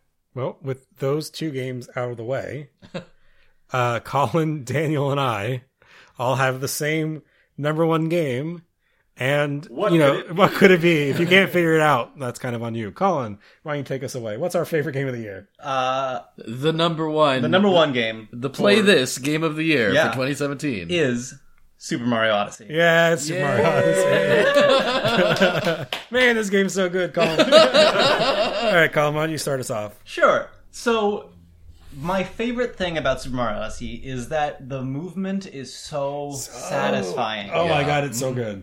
The number of different ways you can get from point A to point B is just feels so smooth, and you can be so creative with trying to get on top of things and, make different jumps, and you can jump off of your hat, and then it's just so satisfying. And it just makes you feel so accomplished when you get to a new place. And there's stars that are just hidden, or moons. Sorry, the moons. The moons are hidden everywhere, so it rewards you so much for just exploring new areas and finding nooks and crannies where there might be a moon hidden. Yeah. And it's just so great. I think the movement is a great place to start talking about Super Mario Odyssey, and especially Super Mario Odyssey as it compares to Breath of the Wild. Because while a lot of people have Breath of the Wild as their favorite game of the year, or really high up on their lists, one of the things that I appreciate more about Super Mario Odyssey is the movement. Yeah. Like, it's great that you can climb anything in Zelda and you can go anywhere, but it's a little bit sloppier to me. And it doesn't. It feels sluggish. Feels sluggish. Controlling the horses isn't always great. Climbing up mountains isn't always great. Even just crossing over land isn't always great. And in Odyssey, though, as we talked about, I think in an earlier episode, there are some depth perception issues, which I think you just can't not have in a 3D platformer. Yeah. Even though there are those issues, the movement is so fluid. It is, yeah. And so there's nothing in Super Mario Odyssey. What limits you is your own ability to make jumps, Right. And there's like physical distances. You can only jump so far, Right. And in Breath of the Wild, what limits you in your movement is your stamina and your stamina management. And in some games, that's handled super well. Like Dark Souls handles stamina management really well because that's how you win battles is by managing your stamina. But in Breath of the Wild, its only purpose is to limit your movement. Right. It's And the then durability of... Right, and then you Yeah. have to add, your points to either your hearts or your stamina, which your health keeps you alive, your hearts keep you alive, and your stamina, helps you move a little bit better. So it kind of, the more of the world unlocks you as you progress further in the game, but it also just feels kind of like an arbitrary barrier to Right. getting places. Whereas in Odyssey, the only barrier is mostly you and your creativity and how to get places. And your ability. Right. Yeah. Yeah. Crap. I don't know. I've already talked about, in previous episodes of Play This, I've already talked about, how much, Yeah. I love Super Mario Odyssey, and I think a lot of that stuff hasn't changed. I think that you can see the heart put into this game from every single angle. Absolutely. The cute moments are just immeasurable. There's too many of them to count. One of my favorites is a popular one, I'm sure, but when you're in New Donk City and you see this guy who's sitting on a bench by himself, you can sit next to him on the bench and you'd be like, "Oh, hey, thanks for sitting next to me. I've been really lonely and I could use someone to talk to. Thanks, man." And then a moon appears above his head and you get the moon. And then you leave. You just leave him there. We don't talk about that. The characters are so vibrant and fun. The soundtrack. Oh, it's so good. Yeah, both of the vocal tracks that I've experienced in the game are really good, really catchy. On top of that, each of the level themes are just something that I could just leave playing Yeah. for as long as I want, and it doesn't get old. I know, the whole experience is really fresh, and I feel like I should say here, like I've said on other episodes, is that I'm not really a Mario guy. Right. I like Mario 64 far less than the average person. Mario Odyssey is the first Mario game I've beaten. The first 3D Mario game, sorry. The first 3D Mario game that I've beaten, because that was the first 3D Mario game that held my attention and had me hooked for that long. So I'm the same way. I'm not really a Mario person. I got sick of Super Mario 64 really quickly. Same. I got sick of Super Mario Sunshine really quickly. I got sick of Super Mario Galaxy 1 and 2 really quickly.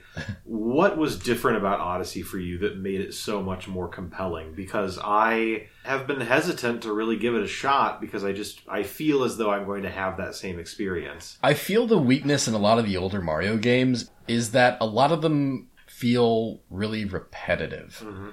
In Mario 64, for example, you get a star in Bob-omb Battlefield, right? Bob-omb Battlefield. Yeah, you get a star in Bob-omb Battlefield. It kicks you out of the level, and you have to jump back into Bob-omb Battlefield and go through half the level again to get another star. Mm-hmm.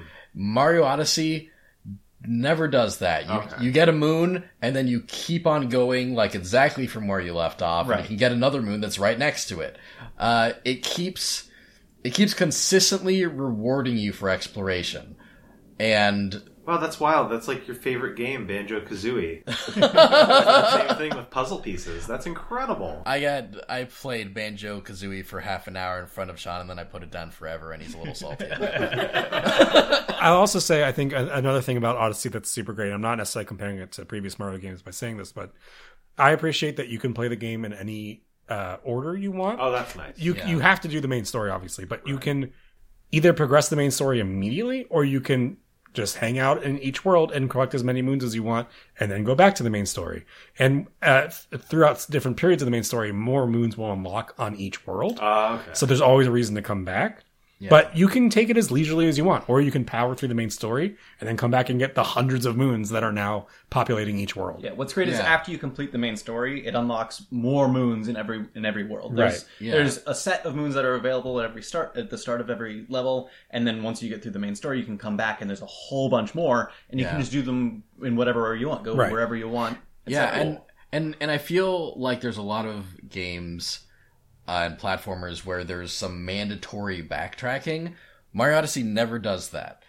If you backtrack, it's because you feel like it and you're incentivized to do it because you can experience these new things. The game never forces you to do it. That's cool. Yeah. What's also really great about it, another feature that I really love, is that it does a great job of moderating its difficulty. So you can get through it just getting the moons that you need to, that are some of the story mission moons that are fairly easy. The bosses the starting bosses are fairly easy. Yeah. You can get through all of that and have a fairly easy time getting to the end of the game. Yeah. Or there's some moons that are just incredibly difficult and incredibly frustrating in Yeah. a good way to try Yes. to get. Yes. Yeah. And the reason that it doesn't become more frustrating, like painfully frustrating, is because the movement feels so smooth and so Yes. good. Yeah. You always feel like your inputs, it's always your fault. if You're you the fail. right. The game's never the reason you fail. Right. You're the reason you fail. Exactly. Yeah.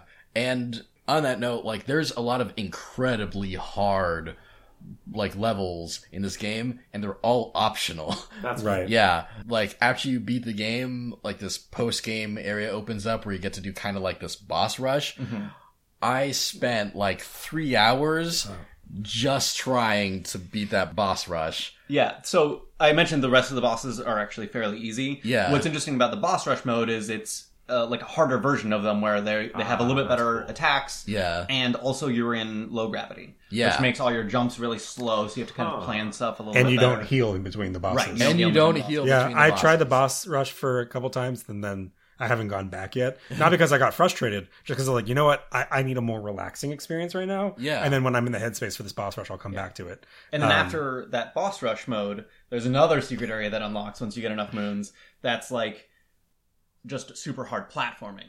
Colin, did you get all 999? I did. I Yeah, got you all. did. I got all 999. moons. What? Yeah. You got all of the moons? I got all of the moons. There's also something I want to say, and again, I mean, I know I set this up, so I'm the one to blame. It's hard not to compare Odyssey and Breath of the Wild. I don't like doing it because I don't think it's fair to either game.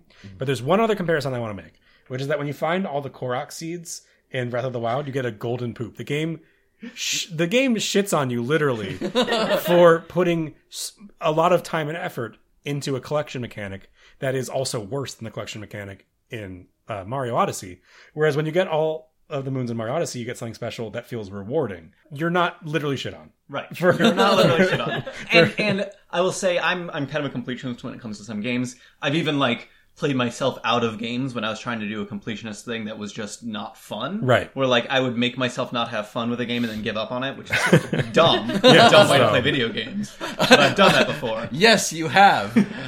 Just one example that I can remember is that in Kingdom Hearts 2, there is... in Kingdom Hearts 2, before the game actually properly starts, you play as Roxas for like 6 hours.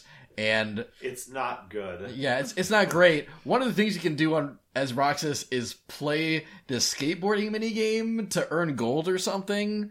Yeah, I got all the gold you can get from it. Yeah, no, Colin played the game for 5 hours straight on that skateboarding minigame. I was hanging out with him for this whole time. I saw him play. I think we were at my house. Yeah. Yeah, I was there too. Yes, Yeah. he was just playing the skateboarding minigame for 5 hours straight, and then he played it so much that the game booted him out of the skateboarding minigame so he could continue on the main story, and he turned the PlayStation 2 Yeah, off. I haven't played Kingdom Hearts 2 since then. Did you think you were playing Tony Hawk Pro Skater? Just got confused. Back to the collecting aspect of Odyssey versus Breath of the Wild, I have played more time in Breath of the Wild than I have in Odyssey, and I will never collect all of the Korok seeds. I won't do it. Well, Yeah. they're random. I mean, unless you look, they're not randomly placed. right. But you're coming across them as random. To be fair, there are some pretty random moons in Odyssey as well. Yeah, there true. are, but there are A, way fewer, and B, they're not all like that. Yeah, just that, I got all of the shrines in Breath of the Wild because that felt more satisfying, and there's, it's a little bit easier to find them. At the time I was playing, you didn't have the Korok mask, so you couldn't get a reminder when you were near one anyway, which certainly would help for the collection. But there's also far fewer. Right. And it was more satisfying to collect those. And then the Korok seeds are so much the same. It's just like, oh, I found this Korok under a rock. Right. Great. Right. Whereas the moons in Super Mario Odyssey are all so different Yes. Yeah, exactly. that it feels a lot more satisfying to collect all of them. Yeah, it What- really is. We've already talked about Odyssey a lot, like you said, Daniel. But one other thing I wanted to point out that I love about this game is the costumes. Oh, yeah, yes. The costumes are so great. I think aside from when you need to wear costumes for like unlocking a moon's purpose, I mostly just have Mario in his backwards hat and swimming suit look, which I love so much. It's such a great look. Nice. It's funny. I really love and appreciate the costumes. I actually go through as much of the game as I went through as much of the story mode playthrough as just canon Mario. I just wore his regular overalls and hat. But like, I still loved all the options I had. I spent you don't get it until towards the end of the game unless you have an amiibo, but one of the most satisfying moments was the ability to wear Princess Peach's wedding dress. And I just wore that dress for the rest of the game. It was amazing. Nice. And I love also, this is a small spoiler, but I think it's worth sharing because it's not a big spoiler. When you are gearing up for the final battle, Bowser's dialogue will change depending on what you're wearing when you walk up to him. Yeah. And he will make a comment based off of what you're wearing. And I think his one, if you're wearing the Princess Peach wedding dress, is actually kind of cool. It is, yeah. What's he say? I don't remember what it like- is exactly. You're not like cute enough to pull that off or something? Yeah, something like that. Something like that. Yeah, very rude. I now understand why Colin only brought 2 games to this conversation because he did completionist runs of both. Yeah. That must have taken up so much time of your life. That's probably close to 300 hours of gaming. No. Odyssey was... I just looked earlier this week, and it was 45 or more hours in Odyssey and 75 or more in Breath of the Okay. Wild. Wow. That's still a lot of time. Yeah. That's great. Dang, you should Which is- do one of them speed runs or something. You do love speedrunning. Watching them. Also, one other thing I wanted to point out about Odyssey, this kind of goes back to Sean's question, is it pulls off self-referencing so well. Yeah. Mario Odyssey references so much about the Mario world in such a really great way. Mm-hmm. Without spoiling the actual moment, New Donk City Festival is one of my favorite moments in gaming, period, of all time. It's fantastic. It's in my top 5 of gaming moments, period. Yeah, it's wonderful. There is a moment in the end game of Mario Odyssey that we're not going to spoil here, but that's one of my favorite gaming moments of all time. Definitely like my favorite Mario moment of all time. Yeah, it's just the game references its history so impeccably well. Yeah. And without ever like making a big show of it. Yeah. I love it. Yeah, it's just like, oh, hey, remember this thing? And then like moves along. There's still so much like fresh new ideas in it too. It doesn't just make references over and over and like sits on that. Right. It brings so much stuff that I've never seen in Mario before, and it's really amazing. It's just almost, for me, this is obviously subjective, it's almost a perfect game. It's fantastic. It really is. Well, I guess I'll play it at some point. I do have to indulge in a bit of video gaming history. He said with a sigh. I'm sure that I'll enjoy it. I just I'm not super motivated to play it based on my previous experiences with the Mario franchise. I'm sure it's very good. It's just hard to work myself up, to investing a lot of time in it. I'll say I didn't play any of Galaxy 1 or 2. I didn't play any of Sunshine. I played some of Mario 64, but I didn't beat it ever in any capacity. And you fucking 100%. And I Odyssey. 100%ed Odyssey. Yeah. That's a good sign. Yeah, Okay. and I've played all of the games Colin just mentioned, and I didn't enjoy my play experience enough with them to finish them until Odyssey. That is good to know. Yeah, it's a different experience for sure, and worth it. All right. Well, thank you so much for listening to our Game of the Year Marathon cast.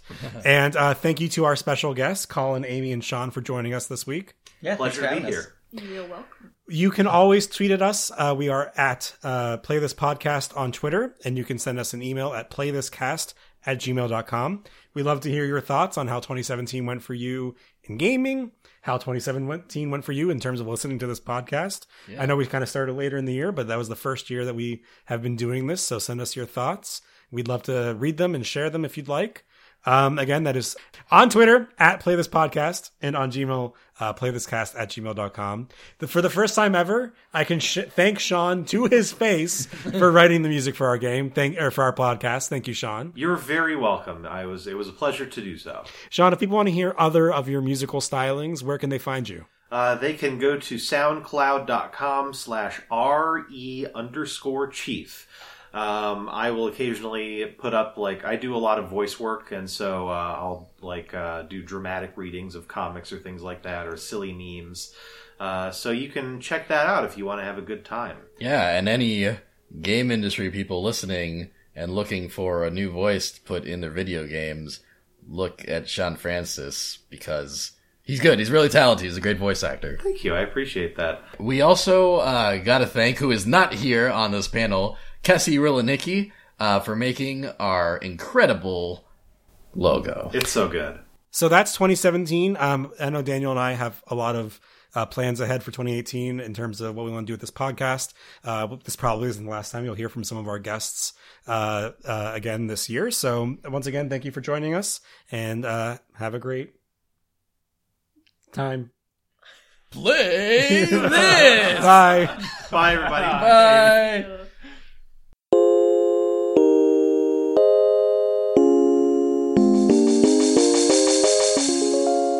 Game over.